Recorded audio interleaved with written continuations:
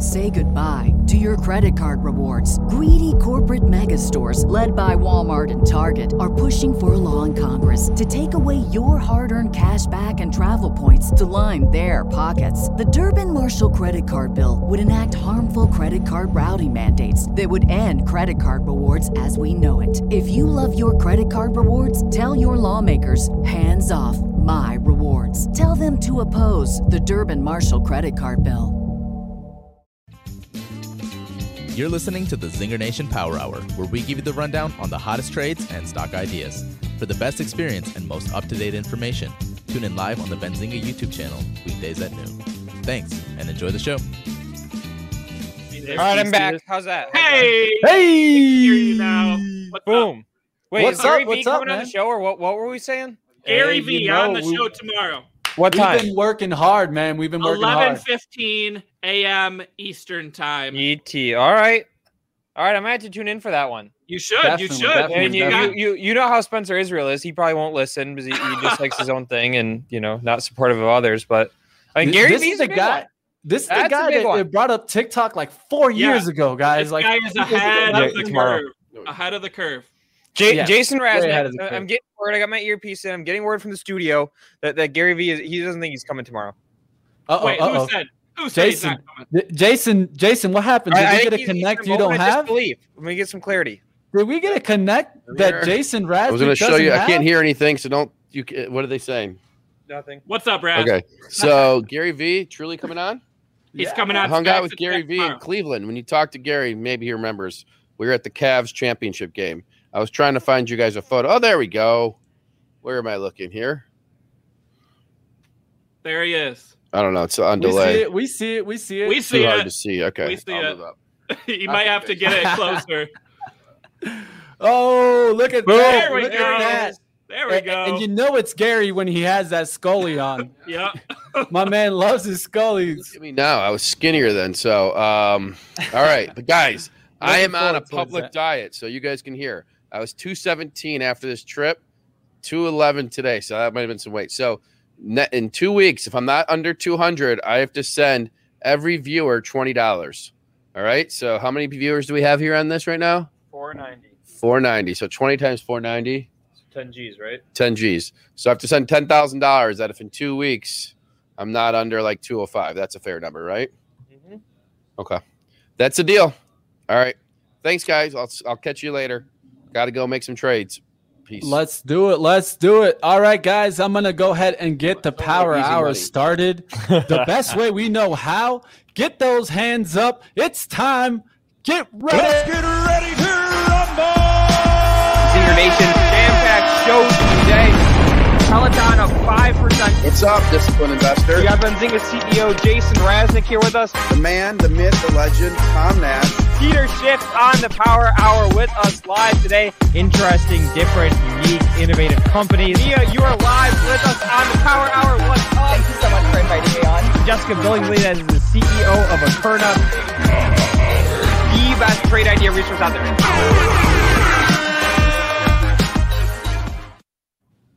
Where's he, Tony? Tony is saying, Jason, good luck with your weight loss. Everybody's trying to be an asshole, say he's not going to do it. They want their They 20 can't bucks. hear you. They can't hear you. Tony is in for you. All right, guys. We saw the comments. Here we go. I did say 200, but that's 11 pounds in 2 weeks is kind of a lot. So we're going to say 205. Producer Rohan, he can't hear me, I guess, or maybe he can. I can hear you. He's going to order a scale. I'll do a weigh-in every 2 days. It'll have a digital output read. Every 2 days, I will weigh in here on the show. So that's what I'll do. Now, Rohan, they want to know if the screens behind them are going to show anything else. Are you going to show some charts or anything like that, some stock stuff? They want to see some It's stuff. a work in Producer progress. Rohan. Right now, I can show some other stuff. Oh, yeah. Rohan said he's working on that. In about 10 minutes, we'll have some other charts. Just give him a few minutes. Okay. And then Wingstop, that's a problem. I ordered Buffalo Wild Wings today. And so are wings really that bad? I think the key is not to eat bread. Not to eat bread. You know, wait, is 6 pounds in 2 weeks not possible? I think it is. Oh, they're saying 2 pounds a week. I got so much extra weight on me though right You now, can do more guys. than 2 a week. I mean, come on, look at this. 2 a week is like what doctors say, and what they're really trying to say is 4 a week. Look like at when you this. look at I something, can- it says use this. Take an Advil once every 6 hours. Take 2 every 6 hours. Come on. I've struggled with weight loss, but I have the Zinger Nation community on our side, except for Steve Delaney. He really doesn't want me to lose weight. So other than that, we'll do it. Okay, we're in this together. Remember, Zinger Nation is one. We're a community. You have our wings? Okay, Aaron has the wings. All right, I'm the carbs tomorrow. No, today the wings don't have bread on them. I don't think. I did get cheese quesadillas, but those are going to be for other people. I ordered a bunch of wings and I got quesadillas. Cut on bread, cut on fried food and sugar. All right, and then you guys, it's us versus Steve Delaney. We can do this, okay? All right. Let's do this. Luke's gonna get to stocks. This is the Trade and Idea Show. We bring the ideas. That's what we do here. We love you, and we'll have to move the reading thing of these things. We need another camera over here, Luke, but they're working on it. They're working on it, guys. They're working on it.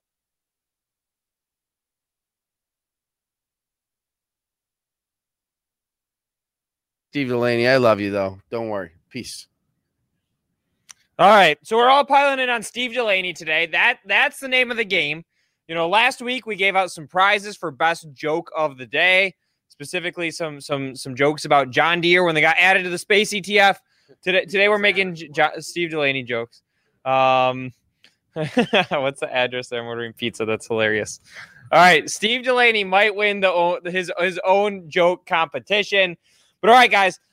Let's get rocking and rolling. Let's dive right into it. As Jason mentioned, this is the Trade Idea Show. This is the Power Hour, baby. That's why we're spending this time together. Ideas coming from myself, coming from Jason, coming from our special guests, and most importantly, coming from all of you out there in the chat, all of you out there in Zinger Nation, hanging out with us on any given day. I am ready to get rocking and rolling today, guys. A few things that I have on the docket to talk about. We're going to do covered calls. That was a hot request from yesterday. I do want to talk a little bit about OTC slash some penny stocks. It's not something we've covered. I get a lot of questions about it. We did talk about that one little hydrogen stock yesterday, so we can talk about that. Trimble, ticker TRMB. We hit a swing trade on that one. We got to check in on where that trade is at, how we're managing it. As I mentioned yesterday, we're still long the trade. We're still long the stock. But we might be navigating out of the trade. And then last things last, if we have time, I want to talk about Ford. Y'all know I like Ford, and we might get to that one. And boom, sleeves are rolled up. That means it's action time. It's go time. We are ready to get cooking today, guys. I have all the pens that I need. So if you have stocks to take a look at, drop them in the chat. We'll check them out. 12:30 today. Jonah Lupton joining us once again. Favorite of the chat. Favorite stock picker. He's going to be dropping those, and we're just going to get going from there. Does that sound good? All right. I see somebody in the chat saying, let's get it. Then I'm going to have to agree. Let's get it. All right. Let's start off in the world that we don't normally start, which is the world of OTC stocks. And I guess let's talk about penny stocks specifically. Okay. And let me get my screen share ready here. Share screen. There we go. All right. So penny stocks. I get asked probably more questions about penny stocks than anything else. And I understand the appeal, right? These are the stocks that can make massive runs, but they're also the stocks that can absolutely blow up in your face. My first brokerage account that I blew up, and I blew up 3 between the ages of like 15 and 19, somewhere around there. I blew up 3 accounts. The first one that I blew up was following penny stocks. And so basically I've got 3 tips for if you're really interested in that space, you want to go find some of those stocks. Here are the criteria that I look for. First things first, stock promotion, avoid at all costs. Right? If you are hearing about the stock, you're finding out about it because you got some sort of a newsletter or you saw some sort of an advertisement that said, hey, this is the stock to buy. Go hit this one. Chances are that the price action in the stock will be fleeting, right? The stock has already run up because they're putting money to market the stock. If you're finding out about the stock that way, you're probably late to the game. Solution number 2 or tip to look at number 2, real revenue. Whenever I'm buying a company, I want to see real revenue, right? I don't want to see, hey, we think that we're going to generate revenue a year from now, 6 months from now. We have some asset that's worth XYZ. I want to see the company actually generating revenue, and I want to see an income statement that I can actually understand, right? It breaks down costs in a way that makes sense, et cetera. Criteria number 3, I'll look at their investor relations website, right? I want to see a really developed investor relations website, and not so developed that when you go to the main page of their website, like where you would be a customer to buy a product, they're just advertising the stock. When I say developed, I mean, I want to see an investor presentation. I want to see that they speak at conferences. I want to see that they provide regular quarterly updates. They may even have conference calls for their investors. So those are the 3 criteria that I like to look at. Again, we don't talk about these stocks often on the show because they are not a favorite of mine. I've lost more than I've won picking these stocks.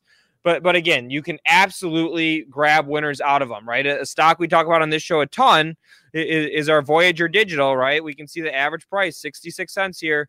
Stock less traded, $34. And so you can make these massive runs, right? I'm not going to get a 5,100% return on anything else. But again, I think that they're tough. If you are so inclined that you need to get into that space, you want to look at some of those names, those are a couple of the criteria that I recommend. And I'm curious too, I'm going to throw this one out to the chat. If anybody else has favorite penny stocks of theirs, drop them in there. I'm going to throw some of these up on the board. I see Happy saying Pung F, HMBL. I don't know what HMBL is. IMVU. And then my favorite, Christian Gallagher. His 3 tips for penny stocks: 1, don't buy them; 2, sell them if you have one; and 3, don't look back at them. Which is more or less that's where I hang out. I see a couple other names popping in there. So again, I get a lot of questions about these. That's why I wanted to make sure to talk about them. I think that if you look for those 3 items, you're in a decent position. Then if you're just trying to guess, again, we're trying to avoid stock promotion. We want to see real revenue and a P&L statement that we can understand. 3, we want to see an investor relations site that provides some serious transparency. So there's our spiel on penny stocks to get the day warmed up, to get things going. And what was that? While we're on it, what was that water stock, the hydrogen water stock we were talking about yesterday? It was like that 8-cent stock. We had Ash dial in and gave us the lowdown on it. It was like LTVN or something like that. Does anybody remember the name of that ticker? LVNT? No. LTNC. There we go. All right. All right. I'm throwing this one out to Zinger Nation. First ass that I'm making of the day. First air horns of the day. Boom. There it is. All right. Throwing this one out to Zinger Nation. If anybody is in this stock, drop the 1 in the chat. I'm curious. Does anybody like this thing or not? Are you hanging out in the name?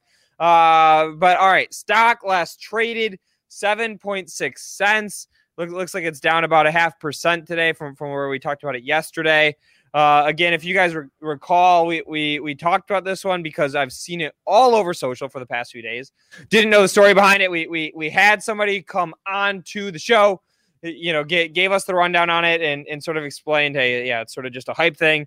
They sell hydrogen water, which I don't know what the product is. I don't know the company. I don't know the story. I'm not trying to be a hater. So if this is your stock, apologies. But I don't know. No, nothing interesting today. We'll look at this one a couple more days this week. See if there's any energy or momentum that got into it. But all right, we'll take a look at that one. Next up on the list, let's look at ticker TRMB. TRMB, Tango Romeo Mike Bravo Trimble. We are going to make a trade on the show. As I said at the top of the show, this is the trade idea hour. We are trading in any trade that we make in our live portfolio, which you just had up on the screen. Boom, here it is back up on the screen again. Any trade that we make, we try to make it live on the show. Having a decent day, right? I'll take a day where we're up 330. Is SPY still down today? Let's see. So SPY's up a little bit, so it's not a great day. We're just hanging out. But all right. Ticker TRMB, Trimble. Let's talk about this one. All right, some action on this name. If you guys recall, we hit this stock on a swing trade last week. Whenever I am going to pick out a stock, I need to have 2 things. I need to have some sort of a catalyst or a story. I also need to have a number to back me up. Okay, so check this out. TRMB. Let's look at it. TRMB. All right, number side of things first. We saw the stock. It was coming right up to this previous resistance. That's so small for you guys. There we go. All right, we saw the stock coming up right up to some previous resistance. It looked like it had a chance to break out, so we went ahead and we hit the stock long. The story side of it was that it got added to the Cathie Wood ARK X ETF. It's the biggest holding in that ETF, so we like that because it's going to drive some social energy. It's going to get news chatter going. It's going to get more people thinking, talking about the company. So that's why we went ahead and we hit the trade long. As you can see from our entry price here, 76.70 that we got into the name, 8.5% gainer. I mean, we did that in 4 days, right? It's not the type of trade that is going to make us $1 million. Whenever I can make 8.5% in a couple days on a swing trade, I will take it. I will run to the bank with it. So I am going to go ahead and close this position out. I told you guys what I was going to look for to close the trade. I was already satisfied with the price action, the gap that we got yesterday. I said, when the momentum cracks, we're going to go ahead and exit the position. If the momentum keeps going, we'll let it run. I don't want to be the one to say, hey, it pops. It popped this day. I could have sold it then. I said, hey, the momentum is behind it. I will let it run. We see it. The momentum has popped today. So we are going to go ahead, close the stock out. We are going to take our money. So we're going to sell. Come on now. See, we need some more sounds. Mama. All right. We're not going to be able to sell this thing. We always run into these issues trying to trade this. So I'm going to have to do this on the show. So again, guys, the trade of the day that we're making, I've got 2 trades. We're going to talk about price action and 2 more stocks that I have in the live portfolio. So stay tuned. We're going to get to those. Again, we've got 1 long-term hold we're going to dig into, 2 long-term holds we're going to do, and a swing trade. 3 more stocks today. Then that's even before our guests come in. Yeah, see somebody saying this is annoying. So we will exit this. Jot it down in your notes. Closing Trimble right here, $83, pretty much on the dot. 8.5% from when we entered it last week, and we will move on from there. All right. Let's go ahead and take a look at some in the chat. All right. So if you're this is what we're gonna do next. So if you're just joining us, I've got 3 existing positions that I want to talk about. I want to dig into today. I have 2 more live trades to make. So I've got a swing trade, and then I've got I've got a swing trade, 2 long-term holds to dig into. So hopefully we'll have time to get to those today because I want to get some more trades in front of you guys. Again, this is the Trade Idea Show. That's why we're doing it. Turn down for what? That was a nice one. But before I keep going, I always promise the chat we're going to look at some stocks, some tickers in the chat. So let's go ahead and take a look at those. Funko. Let's look at Funko. Wow, what a day. This chart looks nice. I have not looked at this stock in a little while. If you guys recall, I think it was 3 weeks ago, we sold puts against this stock. We basically made all of the premium that we can make by selling the puts. Oh, Neil Hamilton's calling. I'll answer my phone. Let's see. All right, Neil, what's up, man? You're here. You're on the show. I just wanted to distract you a little bit. I have a question. Can you talk after the show? About what? Time after the show. It depends what it's about. Mostly Benzinga. Not interested. Okay, see ya. All right, see ya. Thank you, sir. All right, Funko, ticker FNKO. Pretty nice looking chart here, quite honestly. We sold puts against the stock a couple of weeks ago. But basically what the scenario was, I don't remember what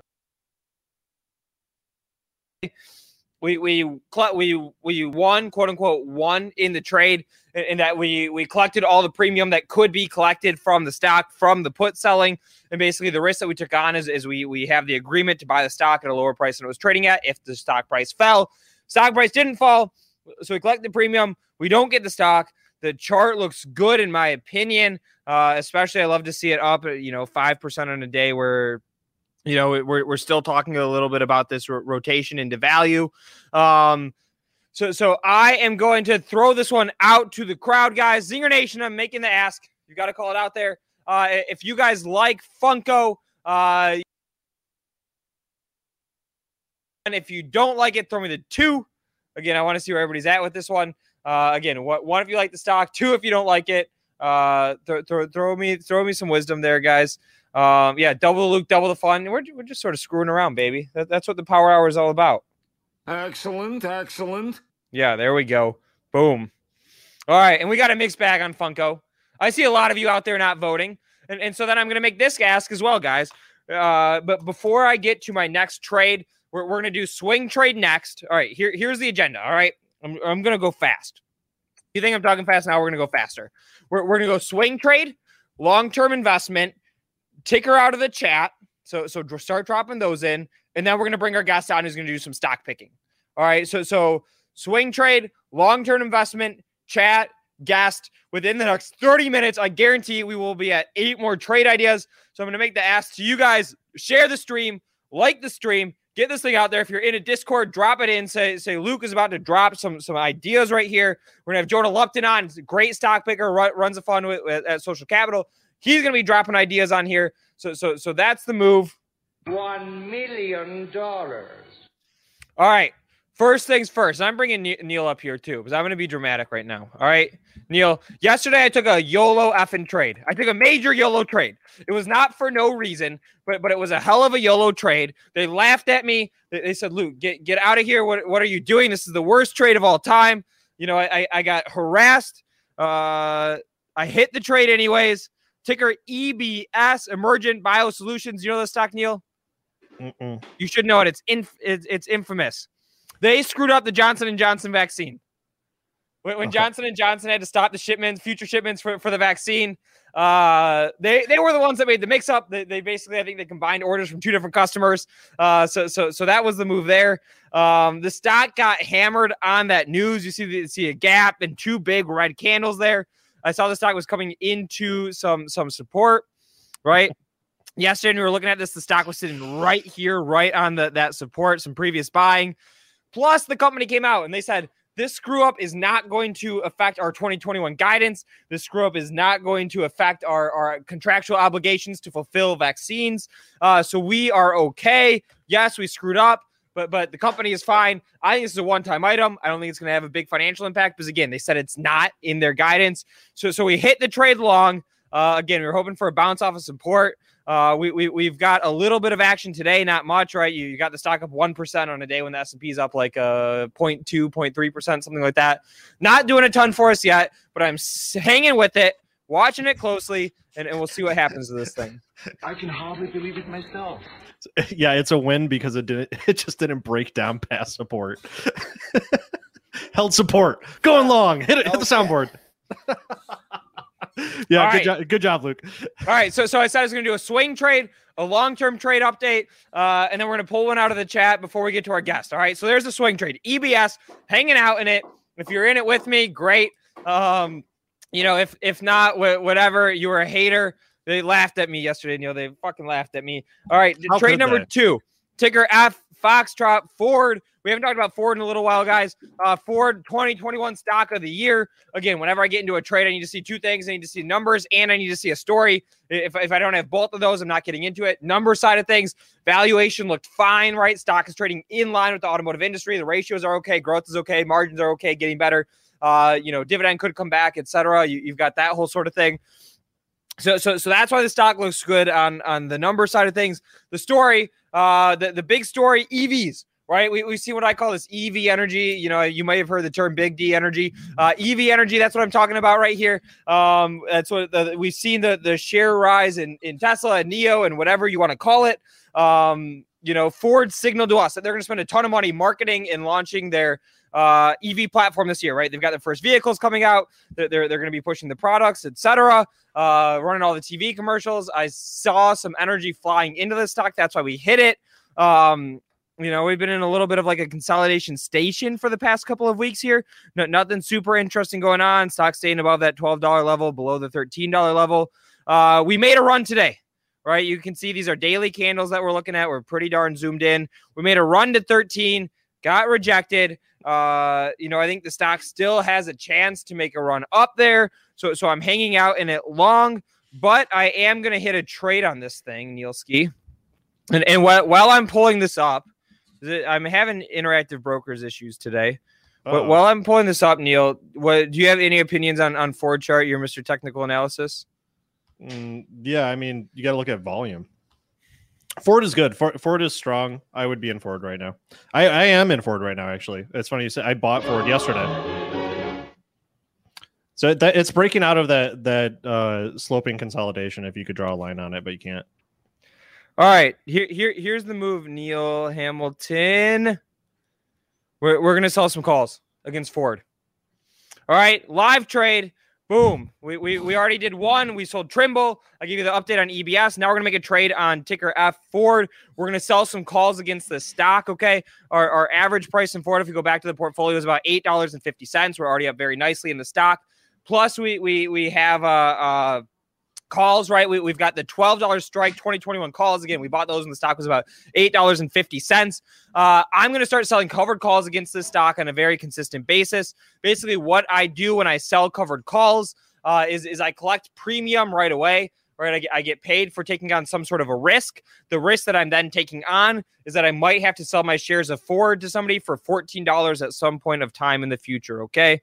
So I'm looking at the 14 strike calls. I'm going 24 days out. Let's click on this here. We are going to sell some of these.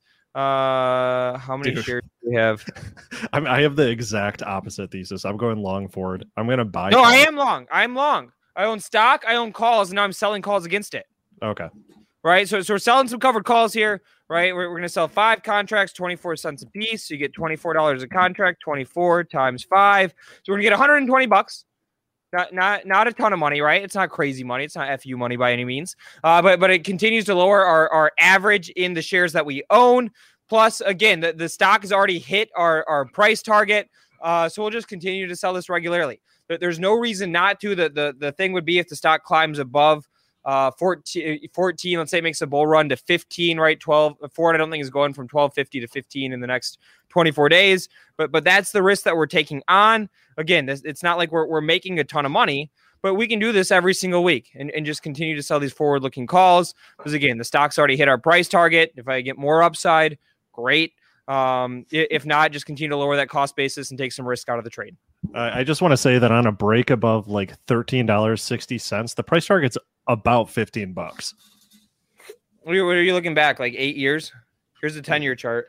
Nope, just I'm looking at right now, just using a Fibonacci. You got your fibs. Mm-hmm. Yeah, we'll make some new 3-year highs. All right, Neil, our next guest is ready. I don't know what your plan is. Like, I don't know if you're hanging out or what, but no, I got some work to do. Good seeing you, everyone. Get Tactical every day at 9:30 a.m. Tune in. It's better than this. It is. It's better. Oh, that's hot. That's hot. Okay. All right. Peace, good luck, Neil. man. See ya. Hey, thanks for coming on. All right, guys. There we go. So we hit some updates. We talked about the EBS. We talked about the Ford trade. We talked about the Trimble trade. We will keep them flying. But of course, I don't want to make our special guest wait. I mean, he's the man of the hour, much more so than I am. And he's going to go deep on a couple stocks. So let's bring him on.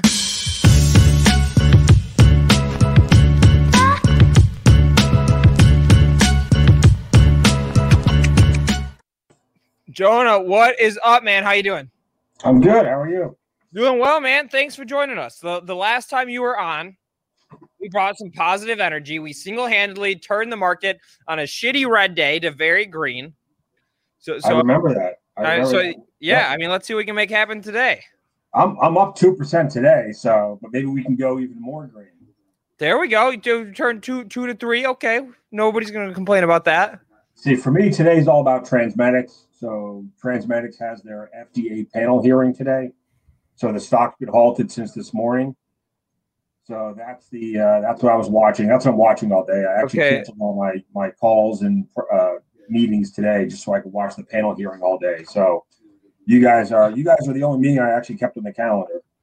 Well, so a couple things to say about that. First of all, we are very thankful that you come and hung out with us.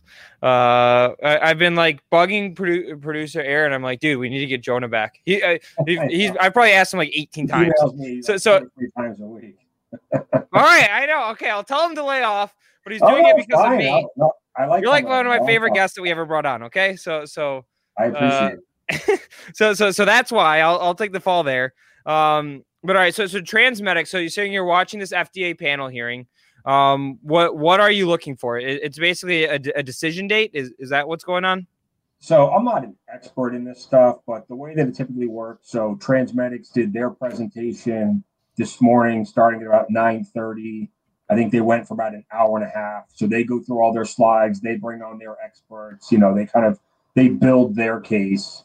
And then the FDA comes on and does their presentation, which goes at least an hour and a half. I mean, they have like 200 slides to go through, which is insane. So I'm guessing they'll probably be on for even longer than the hour and a half. And then I believe around 3:00 is when the panel starts the discussion. And then around 5 or 5:30 is when the panel takes the vote. But I believe that the FDA then has another 30, 60, 90 days to actually give their decision. So it's a big deal. I mean, if they don't get FDA approval in the next 60 days, it's not the end of the story, depending on what the decision is. Transmedics can obviously, I think they just have to run a new trial. I'm not really sure. I mean, we'll cross that bridge if we get to it. Hopefully we don't have to. Hopefully approval comes. If approval comes, I think this is a $55 or $60 stock in the next month and a half. Okay, and so basically, let me ask you this: is what you're watching for then, or like you're taking time out of your day to listen to this for a reason? Is it because you will have a sense as to what the FDA is going to come back with in like that 30, 60, 90-day period, or what exactly is on your radar for today? Yeah, I think usually whatever the panel says, the FDA is typically going to go with. So I think it's the discussion after the FDA finishes their presentation. It's the discussion that's going to be very important, basically Q&A, and then it's going to be the vote around 5:30 that I think will drive the price, the stock over the next week or two. I mean, certainly tomorrow, right? So yesterday the stock sold off about 13 or 14%, which was a little weird coming into the hearing. Okay. I have some guesses as to why it sold off. I think it was probably some big funds shorting the stock and then buying the call options, but I don't know that for sure. It's still a small cap stock, so it's easy to manipulate, day to day. So the stock did sell off coming into this. If the panel votes against approval, like I said, it's not the end of the story. My guess is, though, if that happens, the stock opens up maybe 15 to 20% lower tomorrow, which would obviously be kind of brutal. If the panel votes yes at later today, I would expect the stock to be up at least 20 or 25% tomorrow. And like I said, I think the stock goes 60, 70% higher in the next month. Okay. That's interesting. And reopening, right? It sounds like it's going to be tomorrow morning. Pre-market is when we'll start seeing some action in this name again. Yeah, I mean, my guess is they won't unhalt the stock today, so it won't trade after hours. At least I wouldn't think so. My guess is they have it halted for the entire day, which includes after hours, and then they open it up tomorrow morning, most likely. But I mean, you don't really know for sure. And then tomorrow, obviously, depending on what the volume is and which way it's moving, I mean, we could obviously see some halts in the middle of the day. But so tomorrow should be interesting. I thought today, I didn't think they were going to halt the stock the entire day. I figured they would let the stock trade during the day and then halt it at the end of the day before the panel voted.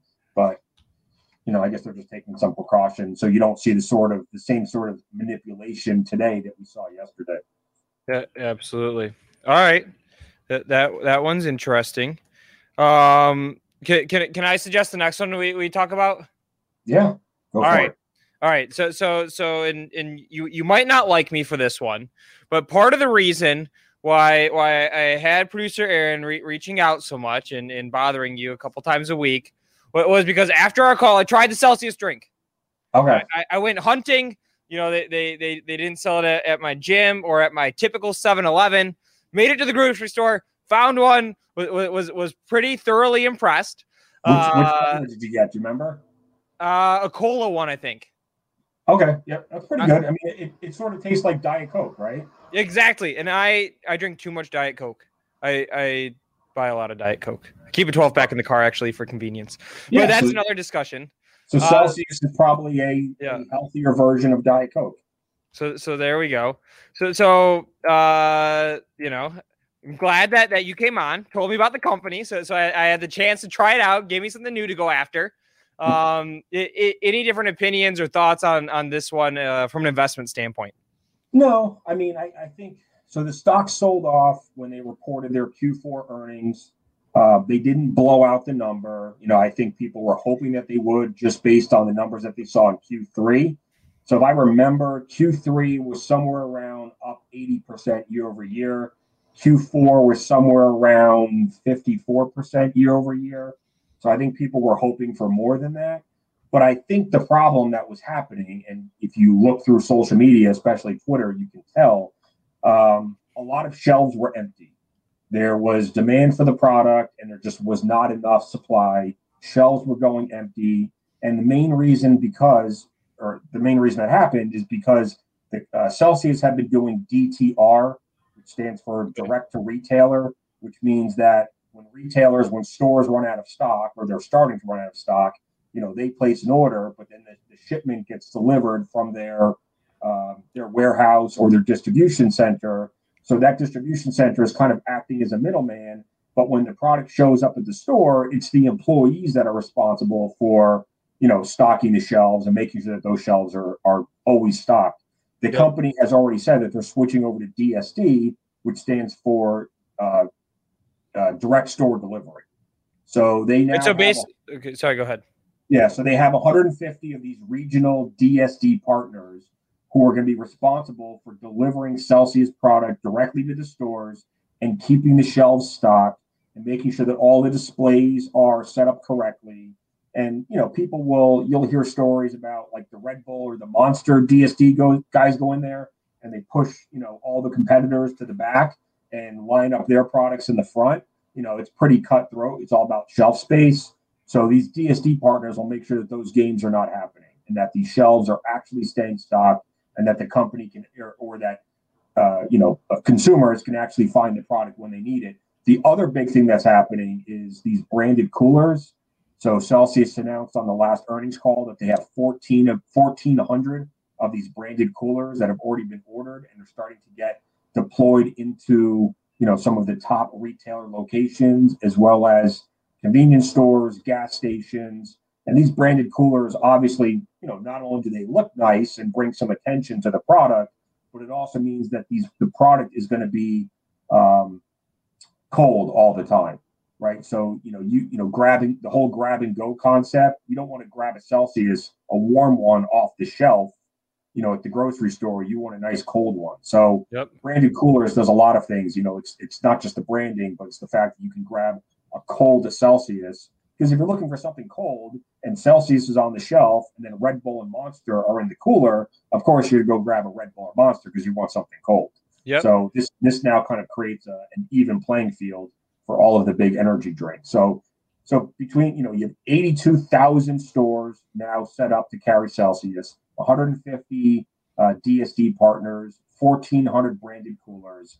So that's the story. And I think people are realizing that Celsius, it's not just a growth stock. It's also one of these reopening stocks, because as more foot traffic comes into retailers, as more of these, you know, these retailers come online.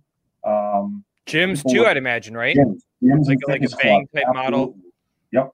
And Celsius is still crushing it on Amazon. They're still like number 2 on Amazon for the entire energy drink category. They'd probably be number 1 if they weren't running out of supply. So, you know, the way that it works is Celsius basically sells to Amazon. Amazon sets the pricing, you know, this dynamic pricing that they do. So when you go to Amazon, you look for Celsius and the price is, you know, $3 more per case than it was a week ago. It means that Amazon's running out of supply, so they can, you know, bump up the price because it's all about, you know, supply and demand for them. Okay, so a couple takeaways from that. One, if you're really aggressive, maybe apply to Celsius and get in there, battle for us. Get them in front of the Monster cases. Take Monster out of the refrigerator, put them in the back. So as of yesterday, I actually have a call tomorrow, but is today or tomorrow to discuss it. But Celsius is actually going to be one of the sponsors for my stock contest. Okay, tell us about the stock contest. You can't tease us with that and not give us the details of how we participate. Yeah, it's too late to get in now. I mean, so this is like the Q2 stock contest. You know, we did Q1. We announced those winners over the weekend. Ironically, the 3 people that won the Q1 stock contest all picked GameStop as one of their stocks. All right, there we go. Could have guessed that. The GameStop saga never ends. So all 3 people had GameStop. So Q2, so the submissions had to be in by March 31st because obviously Q2 starts on April 1st. We wanted to start, you know, on the right date for everybody. So if you go to I'm trying to think where someone can find it. If you go to our website, FinTwitStockContest.com, you can click on the leaderboard button and it'll take you to our Google Sheet with all 3,400 entries and then all 3 of their stock picks. All right, and I'm going to make it easier for you guys. I'm putting it in the chat. I have it up now. You know what? We'll pull it onto the screen. You have the link in the chat down there. Oh, perfect. Okay. Boom. Look at that. Yeah, and if you go to, so if you see the tabs at the bottom and you click on most popular, you can actually see which stocks got picked, were the most common picks. I believe Tiger was number 1. There you Tiger go. Brokers. Bills. Okay. So it's some interesting kind of sentiment data. You know, what are the stocks that people are the most bullish on for the next 3 months? We set some requirements, like the stocks had to have a market cap over 50 million. Stocks couldn't be trading under $3 because we don't want everyone just to pick a bunch of penny stocks. That really doesn't add any value for anybody. So like we want like legitimate companies that people are actually picking, most likely companies that they actually own and follow.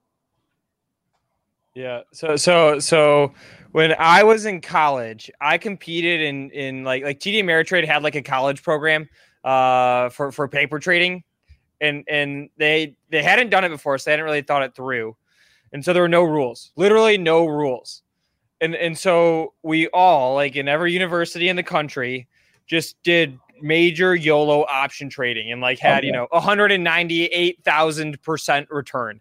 Or 0, right? It was one or the other. And it's like, yeah, that doesn't really make it a realistic game.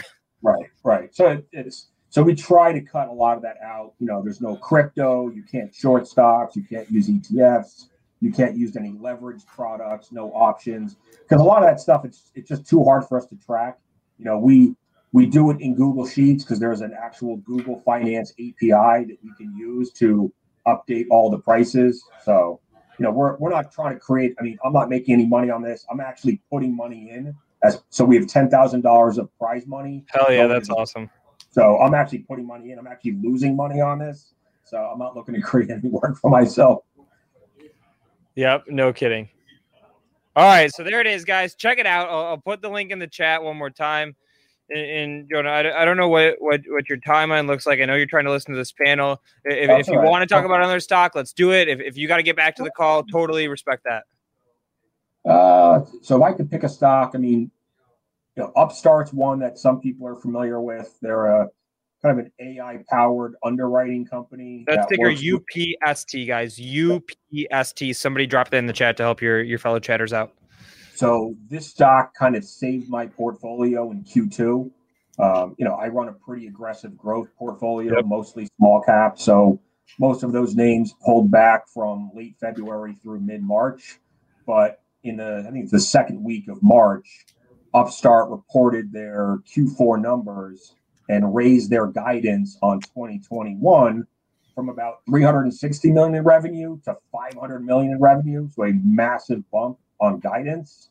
And then they also announced an acquisition of a company called Prodigy that's going to help them get into the auto loan lending business. So, you know, in terms of AI, I know a lot of companies like to throw around AI, that they're applying it to, you know, this and that. But Upstart really, you know, they've been building their AI model for the last 8 or 9 years. And there's a lot of reasons to believe that it's a better way to do underwriting. It's faster, it's more effective, it's cheaper, non-biased, and you're using 1,600 data points on someone and their credit worthiness rather than just a stupid FICO score. So this company went into the stock was at $56 when they went into their Q4 earnings, and the stock was up 3x over the next 3 Holy crap. Yeah, all right, guys. Monster run. Yeah, so this chart goes back to, let's see, December 15th. Is this did it just start trading in December? Yep. That was Okay, their IPO. Okay, so the IPO December 15th. So you're looking at a couple months here. You can see the time in this chart that Jonah's talking about. Holy crap. I don't think I've ever had a top 3 position in my portfolio go 3x in 3 days. It was wild. And the thing, I was taking some profits along the way. Usually when your stock's up 100% in a day, you take some profits, you think it's going to pull back the next day, and then it's up like another 25% the next day. It was just insane. So huge run. A lot of people that owned Upstart, because I did a write-up on Upstart back in December for my Substack newsletter when the stock was under $40. Yep. Okay. So a lot of people that were on my newsletter list were in Upstart. Now, some of them, the stock basically went sideways for the first couple months of the year. It actually ran up from 40 to 100 and then pulled back all the way to under 50. And that's when a lot of people just bailed. So a lot of people didn't see that 3x move. There we go. But I'm still going to air horns. Yeah, that's I was doing some cartwheels when they announced. I mean, when they raised guidance, I figured the stock would be up nice the next day, but I never imagined 3x in 3 days. So that's another one. Wait, just a couple questions on this one. So I mean, if they have a big IPO, it's a multi-billion-dollar company. I'm assuming that revenue is substantial. Is the biggest like basically headway that they have for revenue growth just getting some of these old school businesses and industries to say, hey, we're going to try something that's not the same way we've been doing it for decades? Yeah, that's definitely part of it. They have the data now to prove that their model is way better than anything that banks would build themselves, which is literally just based off of FICO scores. So using Upstart's technology, banks are able to issue twice as many loans without seeing any increase on the default rate. So you're essentially doubling the revenue of the bank, without taking on any more risk. So that's that data great. alone, I think the sweet spot for them is going to be a lot of these smaller regional banks that don't have the resources to build anything this powerful. The Bank of America's, those big banks might, but there's thousands and thousands of these community banks and smaller regional banks, and that seems to be who Upstart is partnering with. The other thing is, their model is looking at the creditworthiness of an individual. So wherever any other credit verticals that use that same sort of data would also be potential verticals that Upstart can get into, which is why they're getting into auto loans now. And then at some point, they will most likely get into either mortgages or home equity loans, small business loans, because if anyone's ever taken out an SBA loan, it's based on the creditworthiness of the owner of the business. So small business loans backed by SBA could be a big market for them as well.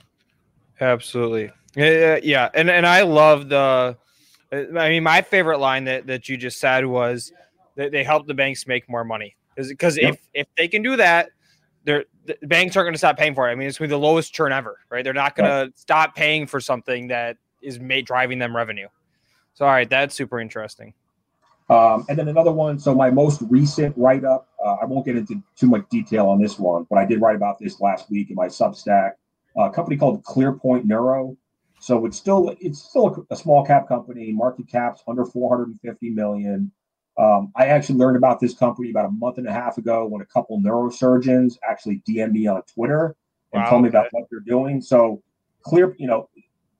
so my father had a brain aneurysm 20 years ago, and he needed brain surgery.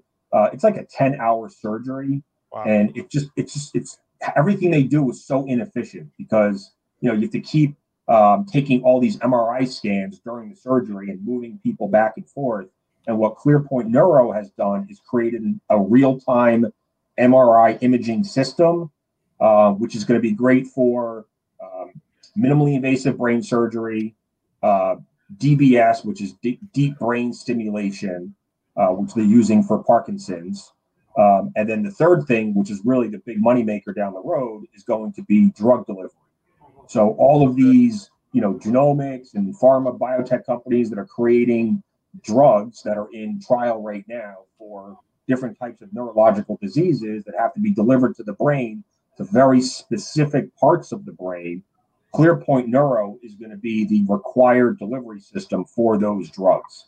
And I believe there's over 100 drugs right now that are in trial that are all going to use ClearPoint. So as some of them come to market, these centers, these surgical centers, are going to be forced to go out and purchase ClearPoint if they want to be in that business. So those are a few stocks I'm still pretty bullish on. Boom! I love it. You came on a crazy day for you, right? You canceled everything except for us because producer Aaron bugged you so much, which again was my bequest. I had one other update today that I wanted to give you from our last discussion, but the last thing I asked you when you graced us last time was how many times you can bench 225. Yep. I think your answer was like 25 or 30. I gave it a try at night. I got to 4. Okay. I got to 4. You keep coming back. Maybe I'll be up to 18. A couple weeks from now. What's your goal? So I tore a pec in college. Okay. Yeah, and I actually competed in powerlifting in college. And I tore a pec my sophomore year, and my bench was right around 300 at that time. So if I can work back up to a PR, even though it's years later, but with a torn pec, I'm all about it. So that's the goal. I stop at 275. So what I do is I literally start at 135. I do 10 reps, put a 10 on each side, another 10 reps, another 10. Because I just go up slowly. I want to warm up my muscles so I don't want to start too heavy and end up overloading my body and tearing something or, doing some damage to my joints because they're not warmed up. So, I'm past the days of trying to max out or impress anybody at the gym. I'm just trying to maintain what I have. So. Yep. Yeah. I wish I'd warmed up on that day when I ripped a pec all the way off. I've seen a few YouTube videos of someone literally tearing their pec in the middle of a chest workout, and you can like hear the snap. Like it's not a very nice sound. Yeah, it was dumbbell bench, right? Because dumbbell bench you can get so deep. Right. Dumbbell. Whoa. Okay, it's gone. Yeah, so, I don't do dumbbells for that reason anymore because you can really stretch it out too far. So if you stick with chest, you're sort of limited as to how far you can come down. Yep. Awesome, man. Jonah, thanks so much for coming on. You want one more stock? Do we have time for one more stock? I'll let you go as long as you want. Okay. I was just trying to be respectful to your time. Yeah, so I posted about an hour ago on Twitter that I'm doing a podcast next Monday. Actually, I didn't announce the date, but it's going to be next Monday. Boom, that's an exclusive. You didn't know the date. All right, keep going. Yep, it's exclusive. So the Chit Chat Money podcast is going to have me, Asher Duluth, who's a founder of Mohawk, and Sean David, who runs Avery and Company, and they're one of the biggest institutional shareholders of Mohawk.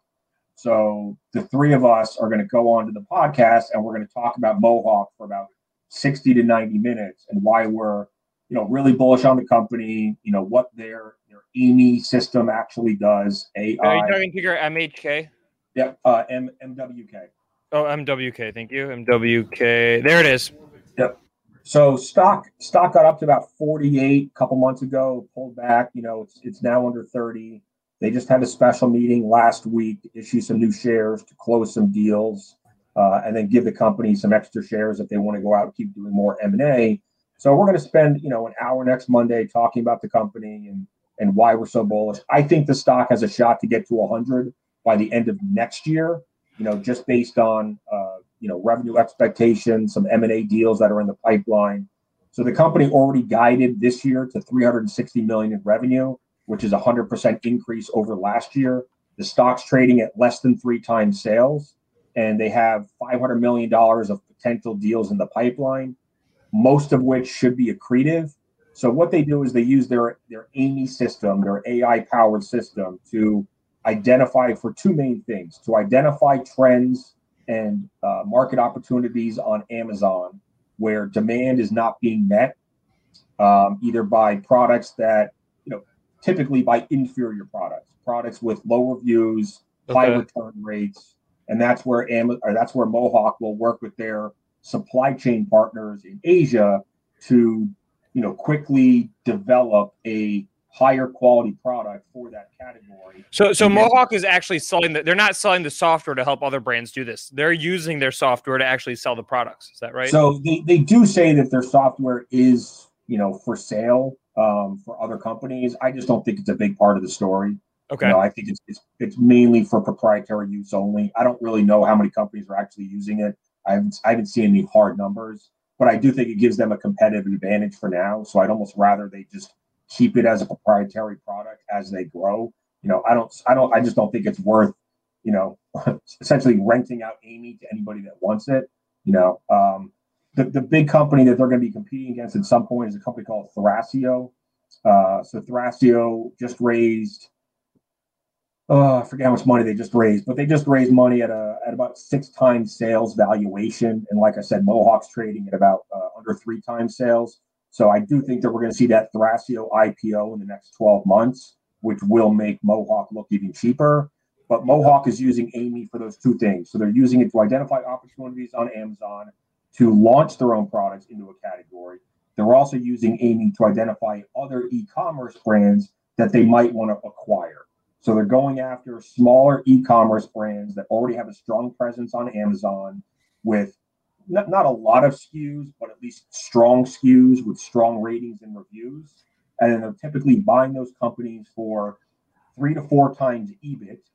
And then they're chopping off as many of the fixed expenses as they can, getting rid of people, getting rid of excess marketing, getting rid of office space, like all of the crap they don't need because there's just overlap.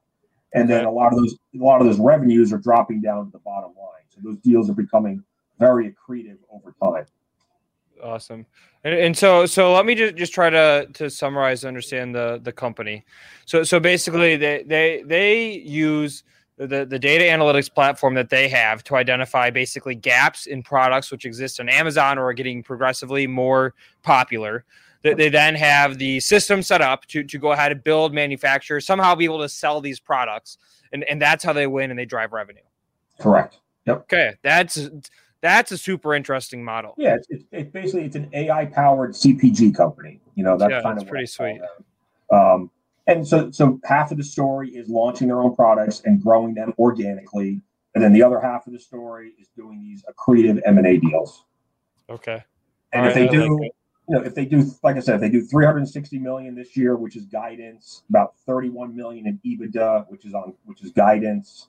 The stock's trading at 30 times EBIT or EBITDA with 100% year-over-year growth. So, I think valuation's really, really fair right now. And if someone's looking to be involved in e-commerce in the small cap arena, I just think this is a nice ancillary way to play it.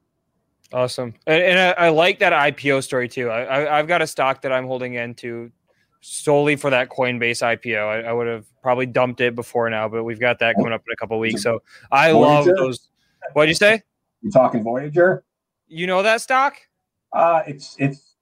Yeah. I mean, I do follow it a little bit, and I've had a lot of people DM me over the last week or two about the stock. And that's part of, that's one of the potential catalysts is once we see the $100 billion Coinbase IPO, it's going to make Voyager look cheap. Dude, all right. Send them my way. I'm like the analyst of record in this stock. But there's not really any analyst coverage. So right. I go through all the numbers and try to basically back into revenue forecasts. But they just put out a press release this morning, which I didn't even talk about yet. But basically they beat my expectation for new funded accounts. You've got that going for it. Plus you have that Coinbase IPO. So yes, you nailed it. I'm surprised nobody knows the stock. So is Voyager just a smaller version of Coinbase for basically, digital assets, crypto trading? Okay, so more or less. So there's a couple ways where it's distinctly different, and now you're going to see me nerd out for a second. Right. But basically, rather than it being a crypto exchange, it's a crypto brokerage. So they connect to over a dozen exchanges. Their competitive advantage is that then they can fill transactions at whatever the cheapest price is across exchanges, right? So you might see Bitcoin quoted at 59,000 on one place, 59,100 at another place. They give their customers that best price, sort of like a stockbroker now. Like they're sort of futuristic on that front.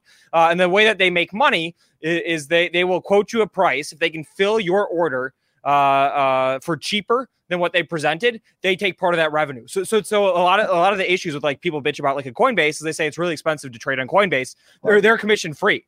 If they quote you 59,000, they fill it for 58,900. They're going to take $50 out of that transaction. So you never are giving up that sort of fee, etc. They also pay interest on 50 coins, which is more than any other one place pays interest on. So it's got a lot of really good things going for it. And we're talking about a stock that had revenue of $3.5 million in Q4. And my estimate was that they were going to put up $55 million in Q1. Based on the numbers today, I haven't updated the model yet, but based on the numbers today, I mean, they're probably going to be 65 million or so in Q1, 60, 65. So it's really compelling.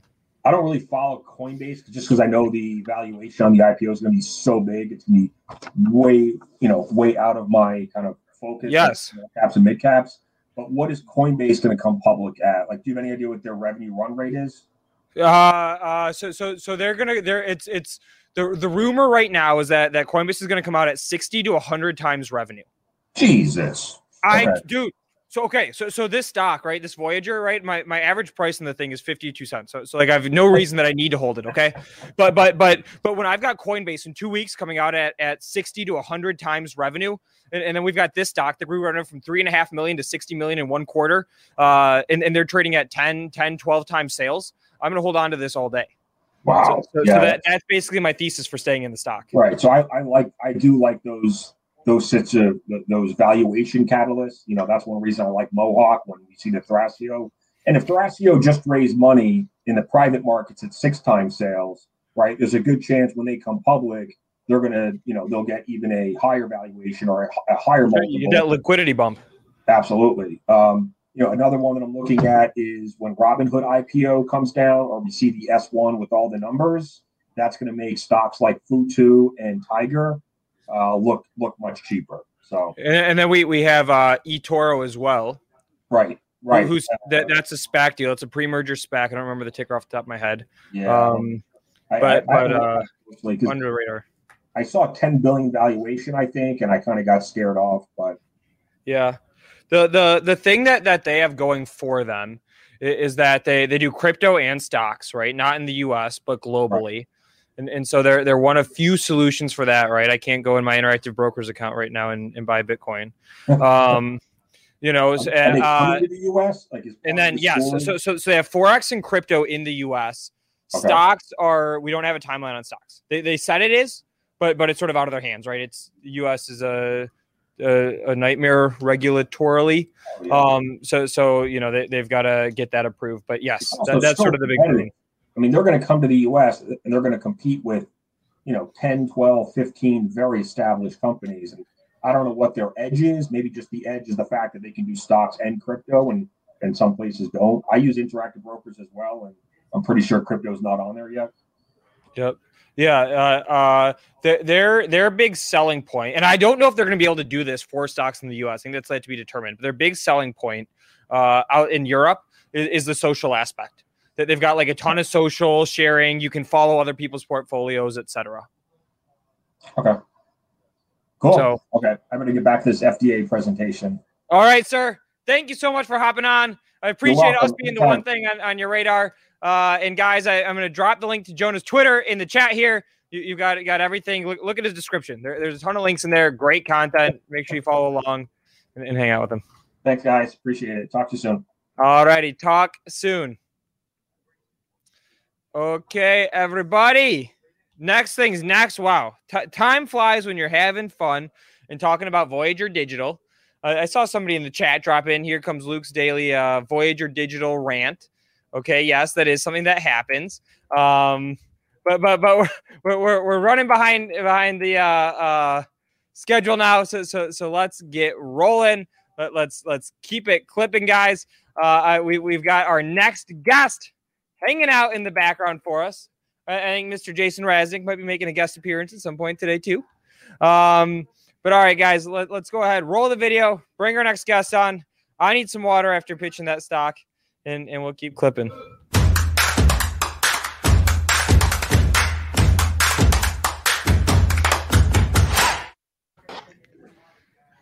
Mike, what's up, man? Welcome to the Power Hour. How are you doing, sir? I'm doing well. How are you?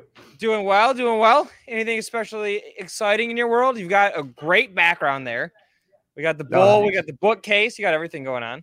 Yeah, that's special. That's my standard background now. Okay, I like it.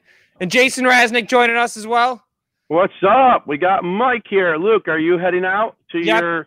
I'm gonna go build on the business a little bit. Stay in touch, guys. Happy trading. Luke, they never put the charts behind you like they said they were going to. What happened to Rohan? I don't know. Well, if it makes you feel better. That's coming tomorrow, Jason. Yeah. Why are they zooming in on you? I have to move that off now. Okay. All right, Luke, get out of here. I'll talk to Mike. I'll see you when I see you. All right. Peace out, guys. Happy trading. Peace out. All right, Mike, where did I find you today? San Francisco. Oh, how do you like it out there these days? Yeah, a little foggy, a little dirty, but not too bad overall. Yeah, I hear it. Even working from home? Yeah, primarily. I think everybody is out here. It's one of the few places I think that's dedicated itself to trying to not go back to the office. So got it. We'll see what happens. Got it. So what are you up to? So what's new in your world? And then so look, I think today we're going to talk about Learns, LRNZ, which is our AI deep learning and tech ETF. Yes. Which has been, let's say, of interest in the past 12 to 15 months here. We did want to talk about sort of what's going on with the rotation from growth stocks to value stocks and why that could be, a buying opportunity in tech. Yeah, but for this Learns, LRNZ. Aaron? Can you put that Can you put it on the screen so we can first show it up on here? And you guys know these TrueMark Investments. You guys can Google it, see what you want to hear about it. But they have ETFs, cloud migration, software as a service, cybersecurity, artificial intelligence, and all the different stuff. So customer demand is crazy with work from home right now. So how does that affect your thinking when you're building this ETF, when you're trading the ETF? How does that change things? Like how do you guys look at this on a daily basis with this work from home trend? Yeah, look, so we take a very broad view of it, right? We believe tech has a winner take all result. So even when you look at work from home, these are trends that accelerated long before lockdown, long before the pandemic. They came into the spotlight because of the pandemic, and certainly they've accelerated through the pandemic. But the idea that they're going away anytime soon is ridiculous in our minds. And, you see some of the valuations getting squeezed during this rotation. But the way we approach it is we look for companies that utilize artificial intelligence as a competitive advantage. Now, these companies are going to be in hyper growth areas, and these hyper growth areas tend to be new tech segments. So when you look at SaaS, when you look at cloud migration, you look at how AI is being used in biotech these days, these are all new approaches to fairly new problems, or at least issues that are increasing in importance. So when you look at that, you've got to identify which one or two or three of these companies is going to be the lead in that tech segment, and then eventually which one of these companies is going to be the category killer, and which company is going to end up being that household name. In essence, because we run a pretty concentrated portfolio, we're active investors. I know this sounds goofy 10 years later, but look, 20 years ago, one of these companies is a FANG stock, right? I mean, when you talk about the FANG stocks where they were back in the first, .com, they eventually become household names, category killers. They eventually, carry the market for 10 years running in terms of where most of the growth has come from. So our job is to go try and find those in new tech segments and try and own who's going to be potentially that category killer and eventually become that household name. I think you're on mute there, Jason. I can't hear you. I was tricking you just to make sure. I was trying to see how good you're at reading lips. But how do you discern when you're looking at these investments to add to LRNZ? If you guys don't have it up, LRNZ, L's and Lisa, R's and Raz, and is a Nancy, Z's and Zebra. How do you guys discern, is it buying the Twilio or is it buying CloudStrike? How do you guys look at allocations? And you talked about, buying in the dip and in the future, what could hold. How do you guys discern? How do you guys put their portfolio allocation? I know Kathy Wood explained a little bit to me her process for it. What is your process for it? Well, we're a little more concentrated than Kathy's funds, right? So we're one in, one out, right? So you'll start with an allocation. When the portfolio launched, there were equal allocations, okay? And we'll let them ebb and flow. But if we like an idea, we're getting rid of an idea. So we generally run sort of 20 to 23 names in this portfolio, and we have to like it enough to replace one that has lost its luster in our eyes. But what we're trying to do here is, if we come in with an equal weighting, they're going to stretch out and run. The winners are going to run, and our job is to identify those winners as they separate, consolidate into them by getting rid of the losers in that category. So say we start out with 2 or 3. Take CrowdStrike and Zscaler, for example, right? CrowdStrike and Zscaler, same business. They come at it from 2 different angles. One's core and one's perimeter in terms of cybersecurity. And eventually, you would imagine one of those to become the category killer. They may both. I mean, they're starting to integrate their product now for ease of use amongst customers. But we own both. And if one starts to separate from the other, and the other, we see there's a decided category winner, we'll unload the loser, or the loser is going to get bought out or absorbed or whatever it may happen, and we'll consolidate into that winner for that segment. So across segments, that can happen multiple times. Are you spending time talking to, company management, doing listening to roadshows, a lot of that? I know that's in the mutual fund space. There are a lot of times listening to company management. Are you guys doing a lot of that, or how does that go about? Well, a little different than the mutual fund space in that sense. We start tracking these companies pre-IPO, and our PM on this fund realistically starts to watch these in their B and C round of funding. So we're keeping an eye on these, and there's a lot of, because you start watching these pre-IPO, it's a bit less about conversations with management. It's a bit more about qualitative assessment. What's their customer adoption? What's that ecosystem building up around the technology? Because with tech, once that ecosystem builds up within a company around a certain technology they've chosen, the switching cost is really prohibitive. And so identifying who's gaining that popularity, who's gaining that momentum pre-IPO, understanding that qualitative assessment through IPO to the point where you're watching obviously their quarterly numbers and understanding where their projection and growth numbers are, then it becomes a big deal. But we start way back before they go public. So a lot of our holdings will get into them not long after their IPO. Got it. Okay. So you're in for the long haul then. Yeah, unless something gives. For us, when you look at the hyper growth phases of a tech stock, this is a natural chasm for us. What's happening right now. I know we've all been accustomed to watching the market for 10 years going, hey, everything just keeps going up, but it doesn't. It takes a break on the growth cycle. And, for us, when you see a hyper growth cycle, you'll see these chasms. It's like a slinky effect. Valuations might get stretched. It could be a market environment that causes people to rotate out. But they'll continue with their accelerated earnings and their beats and their projections. And through that, they'll catch up to their valuation. Valuation extends again. So it's important to identify when those pauses in the growth cycle occur and whether or not they are a permanent thing or a temporary thing. And so we'll watch it from that perspective and take advantage of what we see as a temporary pause in the market's acceptance of their growth cycle. The numbers never change. People just, they stop, they look at the valuation and give it priority over the numbers or whatever. And we have to identify that as an opportunity to consolidate. Got it. So one of the things that the work from home phase with the vaccine coming out, people are getting back to the office a little more. How do you think that'll play a role, Mike, in these stocks that you own for the ETF LRNZ? Yeah, I don't think it touches them. And maybe we're taking a pretty pragmatic viewpoint of that. But here in San Francisco, one of the biggest employers in town is Salesforce, and Salesforce already announced that 65% of their workforce is never coming back to the office. So what does come back to the office really mean anymore? And even in our business, when you look at what's happening in the ETF world and distribution of ETFs, so much of this has become on demand and digital rather than old school T&E, boots on the ground.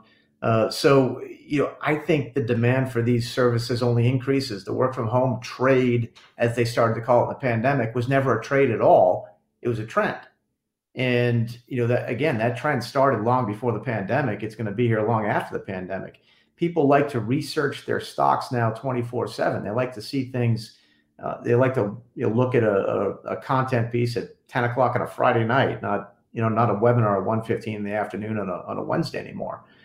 So there's a combination of both across all industries. Mission critical folks will come back to the office. And here's what happens. Mission critical folks come back to the office. Others don't. That actually increases the need for some of these work from home technologies, because now you've got sensitive information. You've got different coordination happening between people on site and people off site. And so we see it accelerating. We do. And I think as we get through the next few earnings reports, people are going to recognize that as well. I mean, regardless of what the pandemic's doing, what the vaccines are doing, there's going to be still a high demand and evolving demand for, different technologies that are used in the digital migration. I'm reading lips again, Jason. Yep, they're reading lips, Rohan. See, right, you're back. You're back. I'm back. Well, I'm getting better at it, though. I think I'm getting better at it. Well, they gave me a new mic, so that's why I said, "Look, I got a whole equipment thing here. They got to be like this whole arm thing. It's like a whole, yeah. It's a that is a giant mic. It's a giant mic. My mic should be like the best mic in the world right now. It's Joe Rogan times 10x. But Mike, I wanted to take us back. I don't know how much time you have, but I want to take back for a minute or two about how you guys came about to start this ETF, or TrueMark. How long did it take you guys to start it? What you're doing, this ETF is like everyone's going crazy. My sound is way better in the chat. They're going crazy. See, so that's good. That's a good thing. So how did it happen? How does Mike start this ETF and make such a sweet ETF? Because it's like my kind of stocks. I like the thing behind the thing, the things that power other things, and that's what this ETF does. And so how long did it take you to start it? And just a little bit, take us back when you were in that room thinking about starting an ETF. Tell us more. Yeah, well, fundamentally, it started with the idea that we believe in active management. We believe in active management concentrated where available. And so the first step is identify places where active concentrated management makes sense, where it's fertile ground. And, tech happens to be one of those places. The second step is turn it over to the smart guys.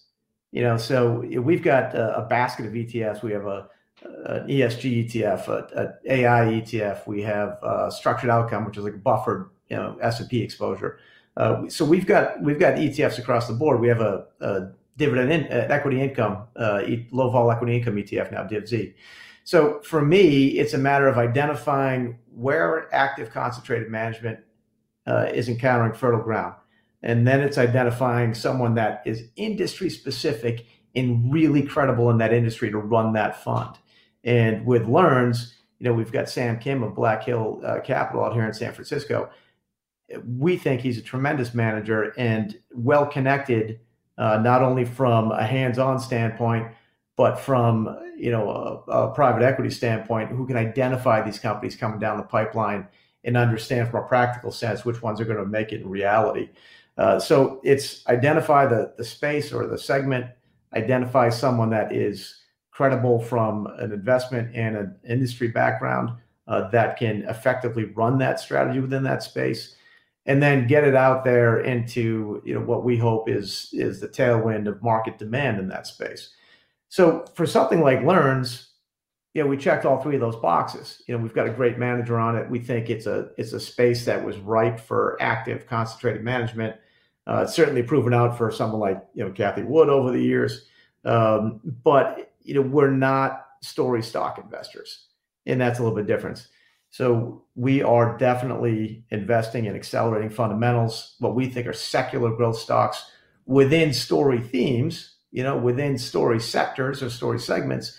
But as you mentioned, we're looking for those companies that have that competitive advantage that's going to play out over time very consistently as they grow. And so for us, those are secular growth stories that survive any rotation, any economic impact. But it really starts with identifying that segment, identifying someone that has got the chops to run the strategy in that segment, and then sticking with your strategy and your mission with that fund.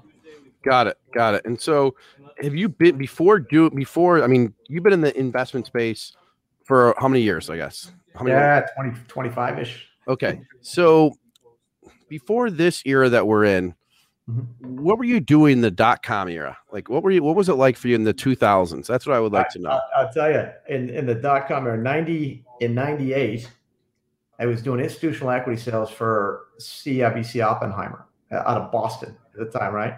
And Blodgett was he was the tech analyst for Oppenheimer at the time. So I was on the research call where he put that, the $400 target on Amazon. Yeah.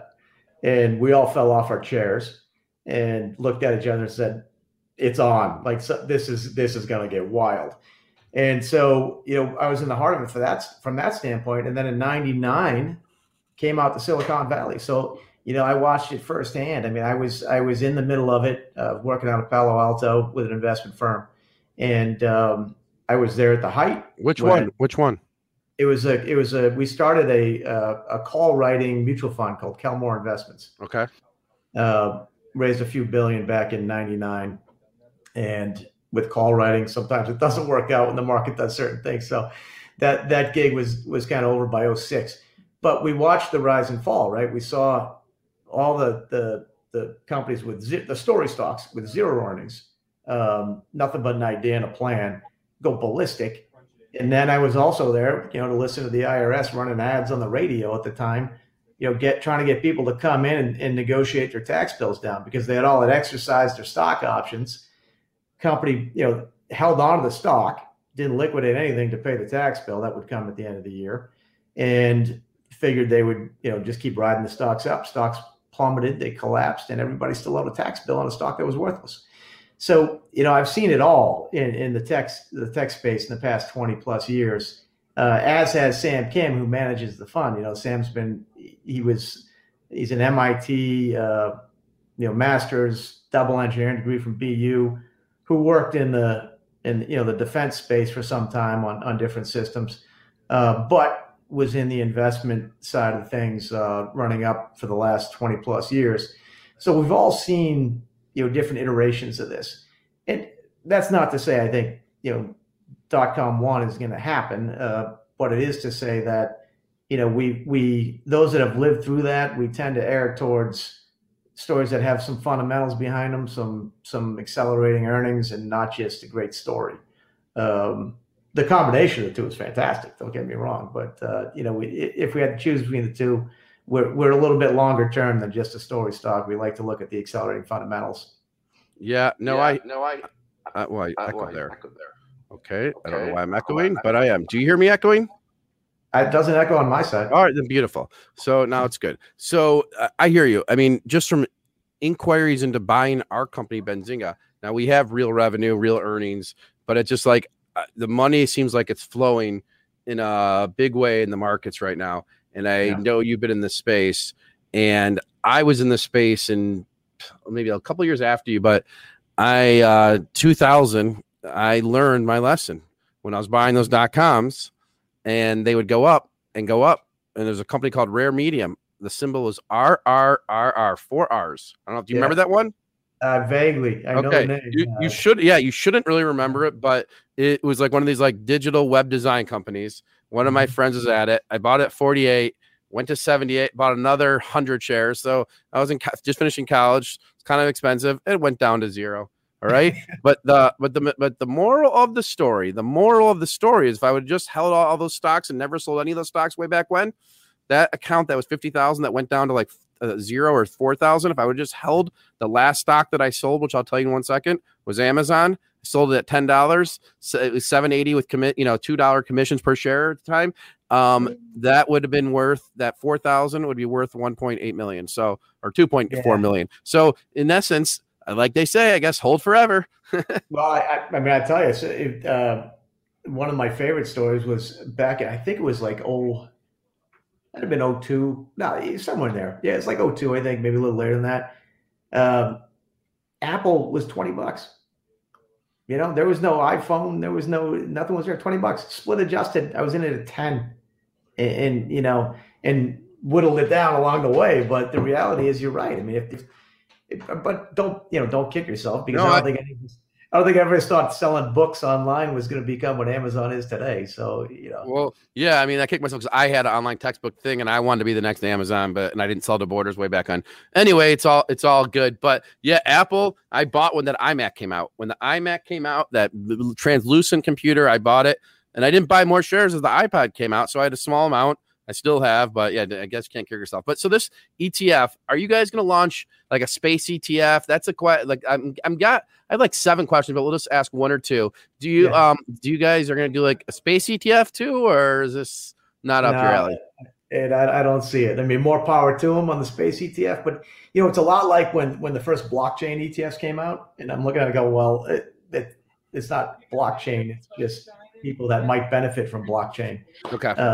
So I mean, space I've read sort of the justifications on some of the space ETFs and the names in them, and I can get there. I mean, I can get there in that logic, but that's not our expertise. It's if it becomes an area, and look, we want to be able to jump, especially with Learns, right? We jump across segments, and we've got biotech in that fund.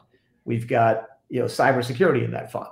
So in today's sort of relative jargon, it's almost a generalist, like an AI generalist. Yep. So if names start to make sense in that portfolio that are benefiting from space revenue, and we see a hyper growth cycle there, we'll look at it. I don't know if we're going to launch an ETF just to focus on it. I don't know if there's enough there to do that.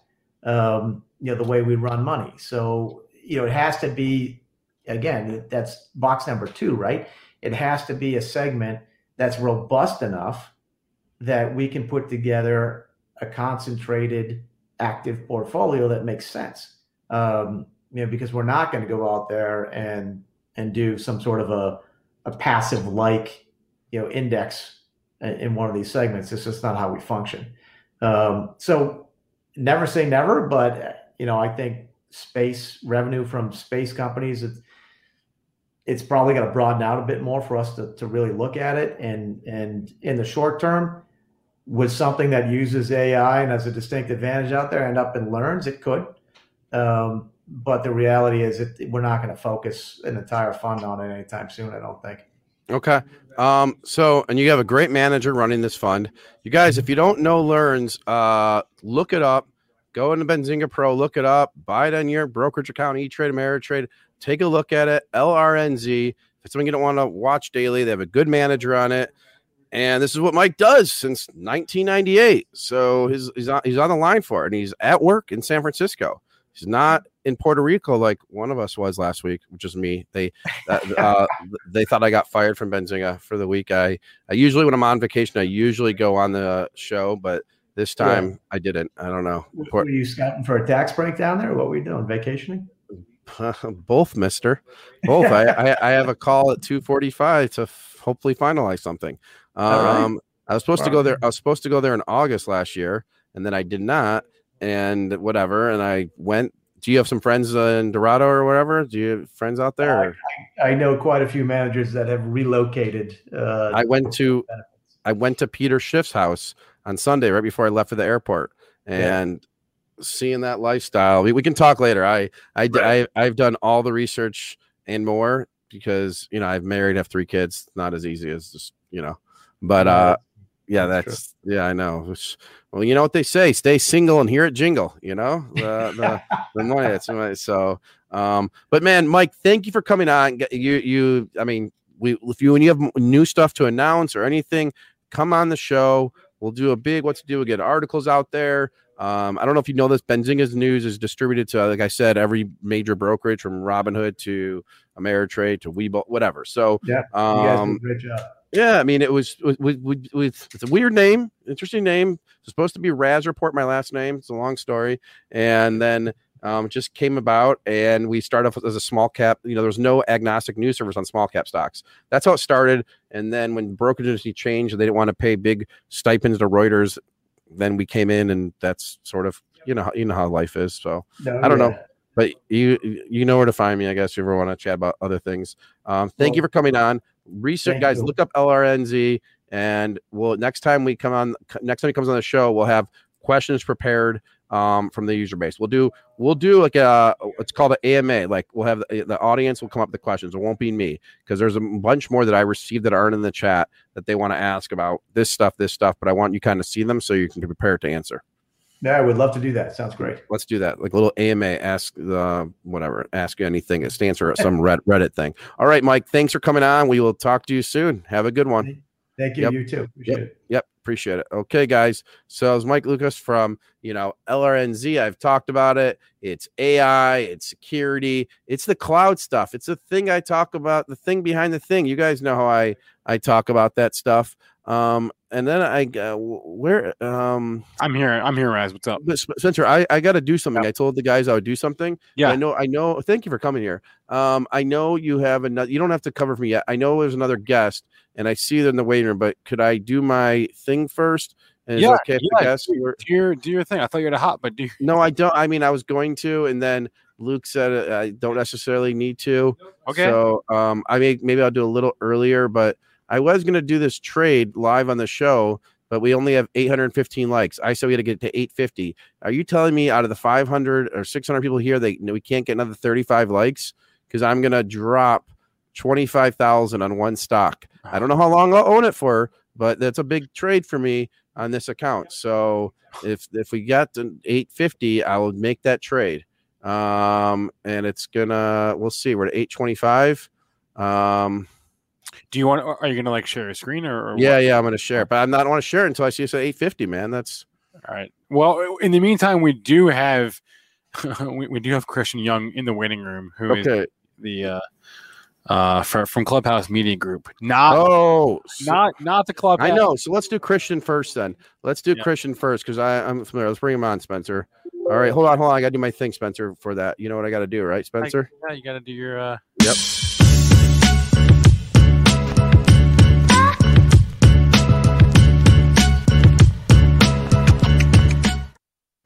All right, Spencer and Christian Young. Okay, Spencer's going to go off for a minute. Christian Young, Clubhouse Media Group. Hey, how are you? Good. And I know this is not, you guys, not to confuse us with Clubhouse Media Group. I know what it is. I know the synergies. But explain it to the audience. Yeah, so we are a series of content houses. Consider us almost like the Soho House for influencers. They come and collaborate. And in exchange, they provide us free deliverables and content, which we use to market against and we sell against. So we're probably like the first series of content houses, really. We have an intellectual property arm, and we also have a venture arm. So we will go and acquire companies that our influencers promote and also own with us. Got it. Okay. And so how long ago did you guys start this? Yeah, so we started this thing about a year ago as a private company. We took it public back in November, and we're well on our way now. Okay, and wait, go ahead, Spencer. Go ahead. Oh, but just to be clear, the company is more than a year old. Sorry, the company is more than a year old, though, right? Yeah, it's more than a year old now. Yeah. But only in the last few months has there been this weird sort of confusion. Maybe you can sort of walk us through like your life in what was it, February or March, whenever, or January maybe, when the other Clubhouse started to get big. Can you walk us through that? Yeah, so it's been interesting for us because last year we were sort of the Clubhouse, and then of course I had known, coming from a venture background, I had already known about the Clubhouse app, the live streaming app for audio. Social media. We knew it was going to be rolled out this year. I actually was invited on by some of the members of the A16Z team to go on the app. I went on and spent some time just to try to figure it out. It's my job to try to figure out what the new technologies are out there for the company and whether we're going to use them with our influencers. So I don't know where the confusion happened, but I guess Elon Musk tweeted our handle, and I think there was confusion because there was so much of the news storm around the Clubhouse app that people bought our stock, I think, thinking it was Clubhouse Media Group. I remember that day pretty clearly. I was up pretty early calling everyone, including talking to the Andreessen team, just to make sure that there was, there was no confusion that was intentional on our part or on anyone's part, and we actually issued a press release that day just because we obviously don't want investors being misled.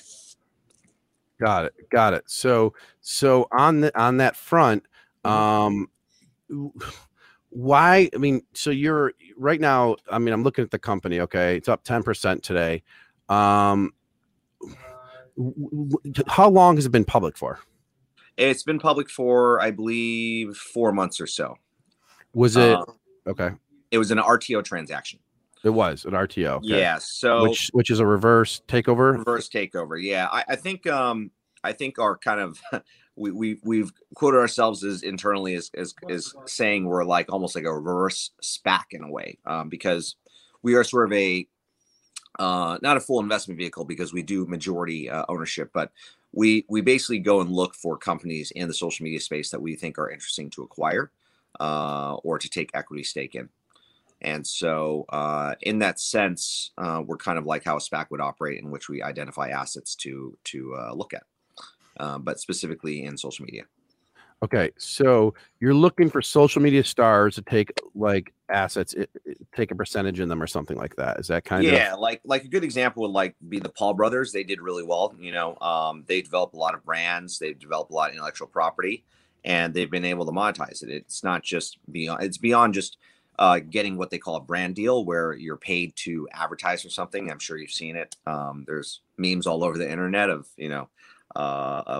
influencer models promoting laxative tea, but I think if you go beyond that, and if people, I think the public's starting to understand that you can go and create products and brands around influencers, or we call them creators, really, because they're creating something from nothing.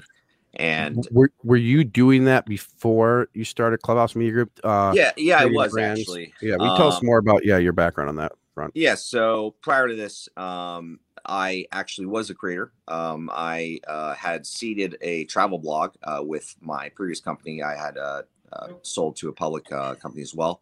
Had a few years off and actually entered the travel space. So I was in the travel and food and gear review space. I built a YouTube following, nothing massive, but around 100,000 followers, was verified as a YouTube creator, verified as an Instagram creator, and then had a blog with about 80,000 followers, that monthly subscribers that read my reviews. I had an older demographic than what you would traditionally think an influencer has.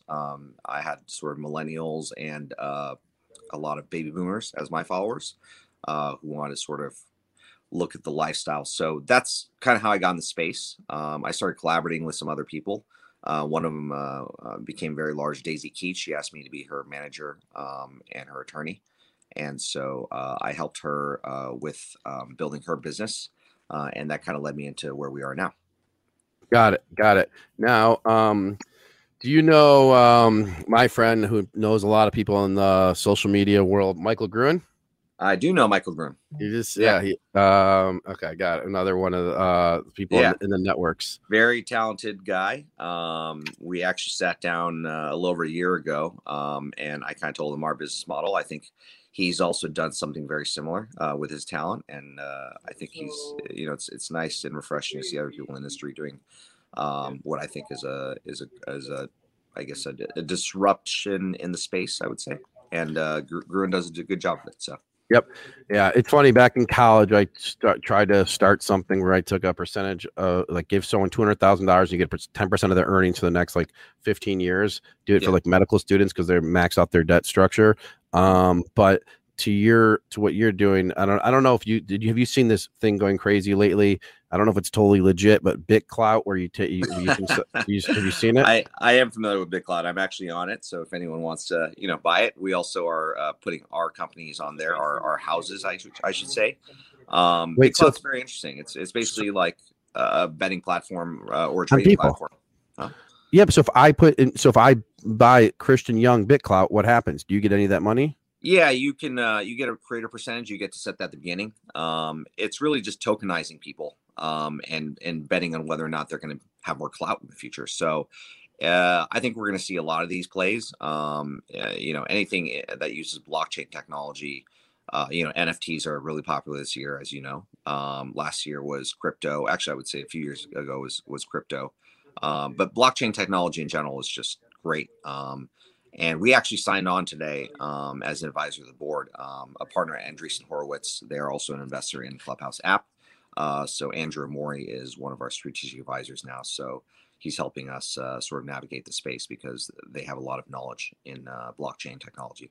So Andrew, you said, is helping you on this with your Andrew Amori is helping you guys with Clubhouse Media. Yeah, he is. Okay, and so what does that mean for Andreessen Horowitz? So he's at Andreessen Horowitz as well, and he's helping you. Okay. So he's at Andreessen Horowitz. It is not an official partnership with Andreessen itself, but it is with Andrew Amori, who's a partner, and he's an investor that holds carry in many companies over there. So he's taken an advisory role for a company because we really do want to be at the forefront of everything we do in technology, and we believe, the more advisors we have from the venture space, and because I'm from the venture space as well, I think it'll make us a stronger team and a stronger company. Got it. So a couple questions on the RTO.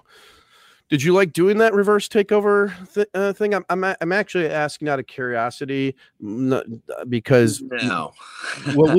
So we've been approached by several different things. Our company does nice 8 digits of revenue and fairly profitable. Mm-hmm. And we've had SPACs reach out to us, and I didn't want to go SPAC route because it's 4 or 6 months. Another company who has a NASDAQ listed security that's not doing much right now, they want to get rid of the NASDAQ security and then convert it into Benzinga. So the symbol would be like Zing or whatever. Yeah. And so in essence, it's a reverse, whatever. And it's an RTO. Yeah. It's an RTO. And I'm not really exploring it in a heavy way. And people are probably asking, why are they talking about this private stuff? But this is just a general question though. So why do you not like that? Or were you involved with the company when you did the RTO? Yeah, I was with a company when it was private, and so I actually was heavily involved in the RTO in identifying the target for the RTO transaction. How do you know how to do that? How do you know how to go find the target for RTO transaction? Yeah, so this is my second RTO I've done. So I've gone through this process in the past, and so I'm familiar with it. Ultimately, it's identifying a target that is what they call clean. You do a litigation check, you do, outstanding debt check. There's a whole checklist that you'll go through with goods. I mean, the key to it really is good securities counsel, and big shout out to Laura Anthony and her firm for being our partners on working on this. Okay. And it's a good accounting team that can really, really do the diligence and make sure everything is clean before you merge your private company into your public one. It is now. I will say it is great because it's quicker than a direct listing, and ultimately SPACs are really they're just RTOs. They're just RTOs that have been pre-funded. Exactly. Yeah. So it's really you can. I wouldn't say you can completely interchange the two, but they're very similar. The only difference is an RTO is actually public. A SPAC has to identify its target assets, roll them in, and then take them public. Yep. In an RTO transaction, basically. So but first you just said you really didn't like the RTO, or do you? I say it with some caveats. It's a love-hate thing. It takes quite a bit of effort.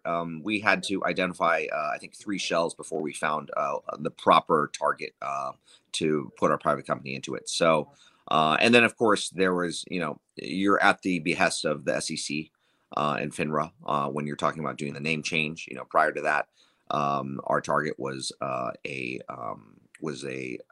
Chinese healthcare group, and so there's a little bit of name confusion there before we had the ticker symbol change. And that took a little bit longer than we thought. So I say I don't love it, I guess, like I said, you're at the behest of the SEC and FINRA, and depending on what they do and how long it takes them, it can delay some of your it can delay some of your ability to move forward as a company and to market and talk about it. Yeah. Okay. And then this question was asked. So how do you guys make revenue? I mean, maybe you can't give a detailed thing of an example, but how do you? I get what you were saying, that you find social media things and create brands around it. But do you have a real world example of something you've done where you create I don't know. So we have sorry, cut you off. Yeah, we have three main revenue streams that we always identified from day one that we work on. The low hanging fruit for us is your traditional brand deals. That means a company will come and market with us and ask our influencers to post, and we'll take a percentage of that. So that's your traditional agency model or management model that there's a lot of them out there, but it's something that's low hanging fruit, and we do that. So Boohoo, for example, is a clothing brand that paid us. Which one? Boohoo, Boohoo,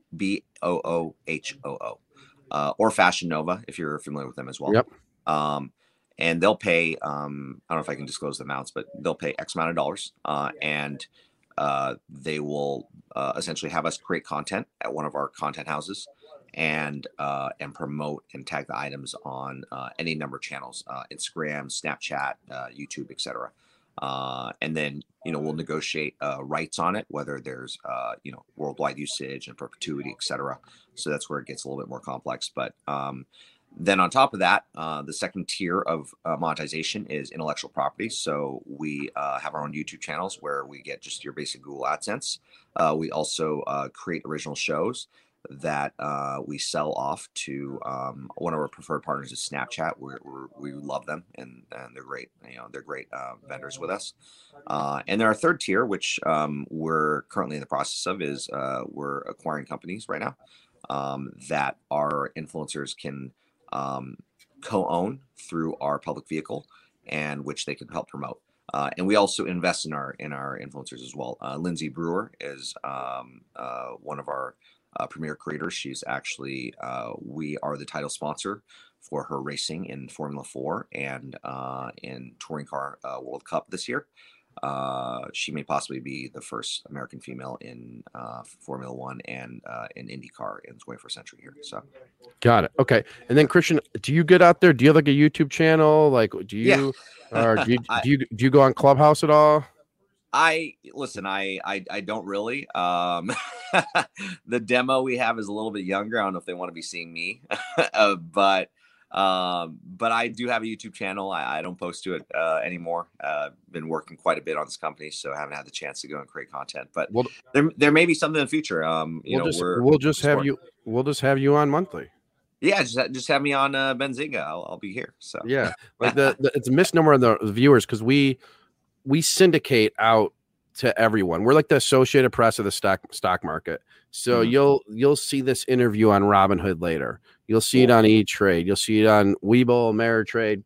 You name the brokerage, it's on. And then obviously like Yahoo Finance. We have a guy in our chat who's always on it. We have Gary V on tomorrow. And there's awesome. He's saying there's no thumbnail, no promotion, nothing on the homepage. Email, tragic. He's right. I mean, it's hard when you have all these moving parts to get the everything. When you get everything going on a boat in the right way, things are amazing.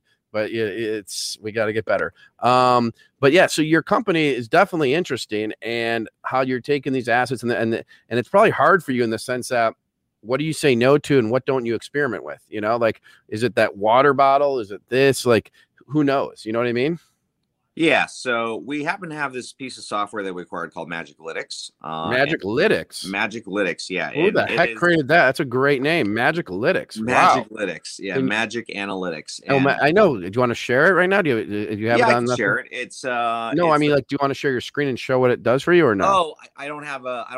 It's on my phone right now, so I can't operate on here. All right, it's on a mobile device, but what it does is it helps brands identify which influencers to work with, and it actually provides what product they can sell at what price, and then within about 70% accuracy, the true ROI, which is really interesting. No one's been able to do that quite yet. So it's a company that acquired a lot of data from a bunch of portfolio companies out of a local venture fund here in LA, and through all that data sourcing, it's got a combination of AI and machine learning, and it's basically developed its own algorithm that can predict, so that before first dollar is spent, brands can identify whether or not, because sometimes they think it's just like this black hole or black box of why am I spending $50,000 on this influencer campaign and why am I not seeing a single dollar back? Most of the times they've justified by saying there's social awareness, but ultimately they want to see performance-based campaigns, similar to like how you go do a Google ad spend or you do something on Facebook, right? Yep. Calculate some ROI. Okay. One last question. How do you compare, and maybe you don't look at the competition, but how do you compare against IZA Worldwide? I know it looks like you have a bigger market cap, but how do you compare? Yeah, Isaiah is a traditional agency business. And the truth is, in venture, we always say agencies are not venture backable because you're always looking for that 100x or 1000x return on your investment. And it's because and Isaiah tried to change that right in the market. And props to them for trying. I've actually worked with their platform before. They're trying to make brand deals a little bit simpler. They're trying to make campaigns that involve a lot of creators or a lot of assets they have to deal with. They're really just trying to streamline that process. The problem is at heart, they're really just a agency with sort of like call it an ERP tool. So, I'm not, I don't want to talk bad about them, but, I think they're trying to solve a problem. I don't know if they've quite reached that yet.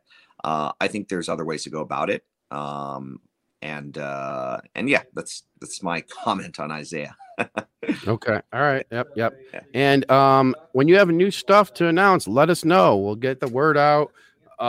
Break the stories. I don't know if you've seen HOFV, who has an NFT, but when we broke the story on their thing, stock moved 160% on our news. We are definitely we've definitely been doing research in NFTs. I obviously can't talk about the future of it, but no, but I'm not even going there. I'm saying to you, when we broke the news on HOFV, a lot of these companies go to the Wall Street Journal and break stories. Things have changed. I'm saying when you have stuff to break with us.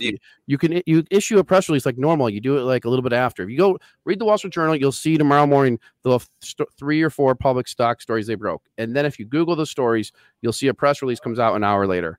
That's all I'm saying. Break it with us because we'll get I know the Wall Street Journal has the cred, but you'll see. Yeah, no, I mean, I will.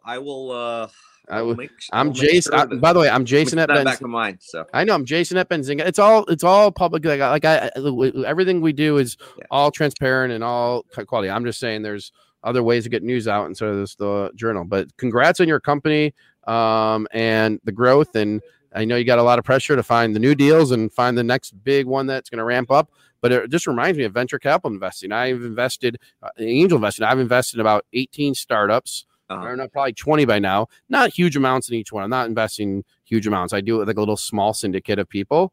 And out of the 20, there are 2 home runs. And that's in your thing, you could have that. Maybe your hit ratio will be better, a little bit better because you already know who the influencers are. You're not betting on people that aren't influencers yet. So that's your hit ratio will probably be a little bit stronger, I would guess. Yeah, we get access, and because we have a decent sized market cap, we can do deals where they're post revenue companies, and because we have access to quite a bit of deal flow out here, being that I've been at 2 funds, Lamppost Group and Amplify, and now we have the help of someone up in Silicon Valley with Andrew Mori, and I'm sure we'll sign on some more people as well. So we definitely get a good amount of deal flow and hope.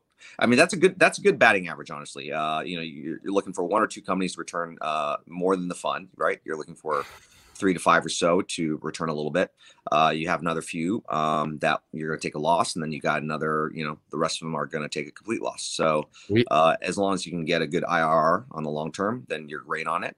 And I think what helps us is we have this network reach of almost 300 million people. So we can kind of like turn on and say, hey, test it out. If it works, it works. If it doesn't, it doesn't. We'll move on to the next company to look at.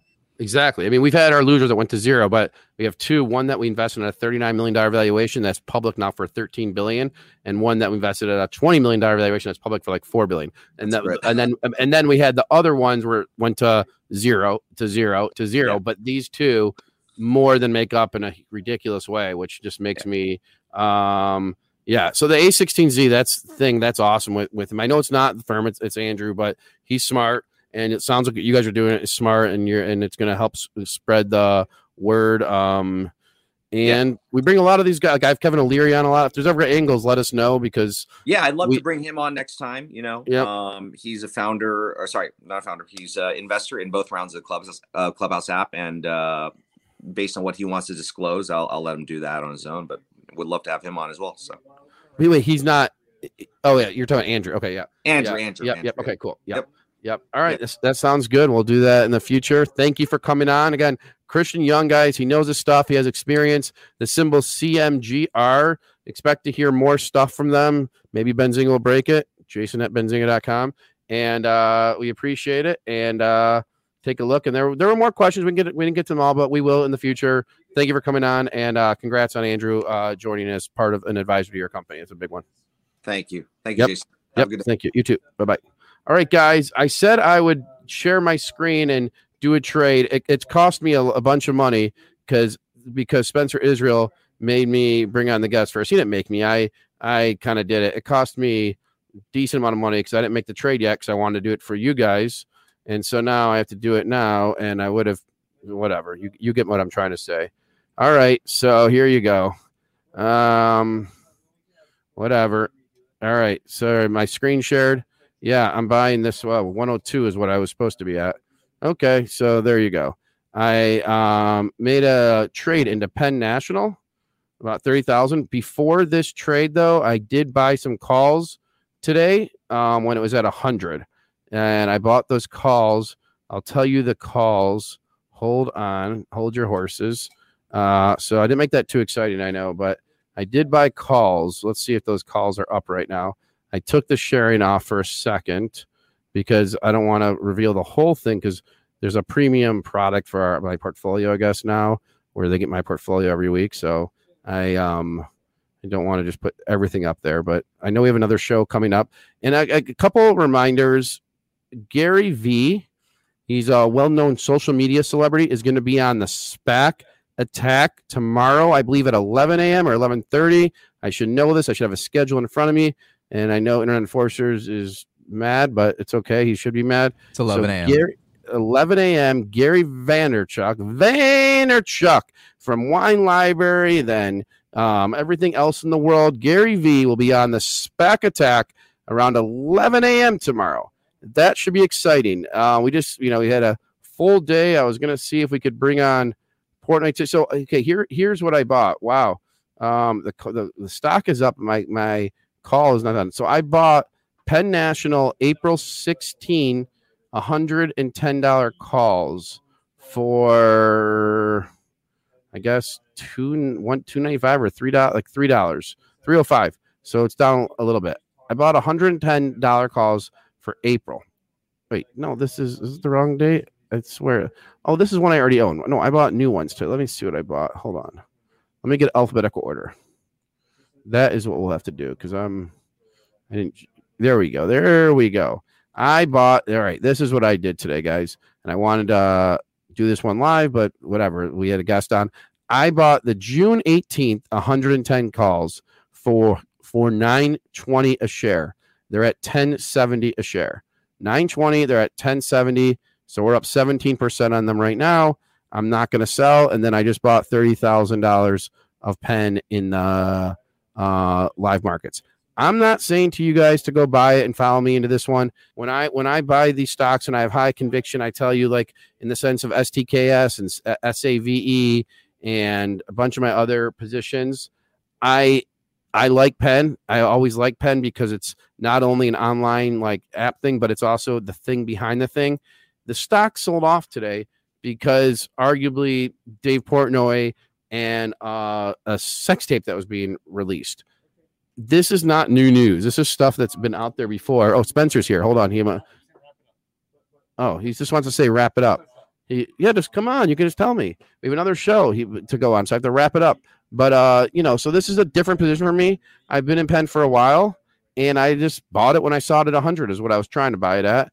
But I bought it at 102, 103. So that was what I bought. You guys got to see it. Real money on the line. And I did that because I said I was going to. So that's the story. We have another guest coming on. Gonna keep good anchor. Keep them coming. Again, so tomorrow, Gary V at 11 a.m. 11 a.m. Yeah. I bought 30,000 of stock and I bought 3,000 or 4,000 in call options on it. That would be cool. Internet Enforcers, I'll do that. I'm going to do that too. Okay, I got to wrap it up. I'm going to do that. That's a new segment. And we got to wrap it up because I'm excited to, for our next show, one of my friends, Luke's friends, Luke talks to her all the time. She works hard. She's a crypto maniac. I got in the crypto world a while ago, but more so recently. I should actually have her audit my portfolio of crypto. That's what I should do. Catherine, what do you think about auditing my crypto portfolio? I'd love that. When? Just tell me when. Like, I get, if I can log in, I would do that. Like, we'll do that like next week. And Okay. I own I'm going to start buying coins. And then Catherine, I have another weird question. You probably don't know the answer. What if Benzinga wanted to have a coin? Like, Dogecoin means nothing. What if we created the BZ coin? Okay. And then also, Catherine, I don't know if you've looked at it, but BitClout, where you can, invest in so I love that concept because I tried to do that many years ago, but it was like the SEC didn't like it. So I didn't do it. But why do people who are in the public eye make sex tapes? Such a bad idea. Maybe a company that secures your tapes would be popular. Webcoin, he made the tapes before he was in the public eye. And guys, I don't know. I don't know. There's a whole thing with bars with Penn and Dave Portnoy today, Catherine, and it's probably stuff we don't want to talk about now. But that's just that someone just commented. So, all right, I will let you take it over. But yes, you got to audit my Bitcoin holdings, and I still haven't figured out a couple things that I'm trying to understand. But you are awesome, and I've heard you have an awesome show coming up today. So if you're tuning in right now, guys, don't leave. Slam the like. Get excited. We have the one and the only Catherine Ross. Take it away. Next show. Say goodbye to your credit card rewards. Greedy corporate mega stores, led by Walmart and Target, are pushing for a law in Congress to take away your hard-earned cash back and travel points to line their pockets. The Durbin-Marshall credit card bill would enact harmful credit card routing mandates that would end credit card rewards as we know it. If you love your credit card rewards, tell your lawmakers, hands off my rewards. Tell them to oppose the Durbin-Marshall credit card bill.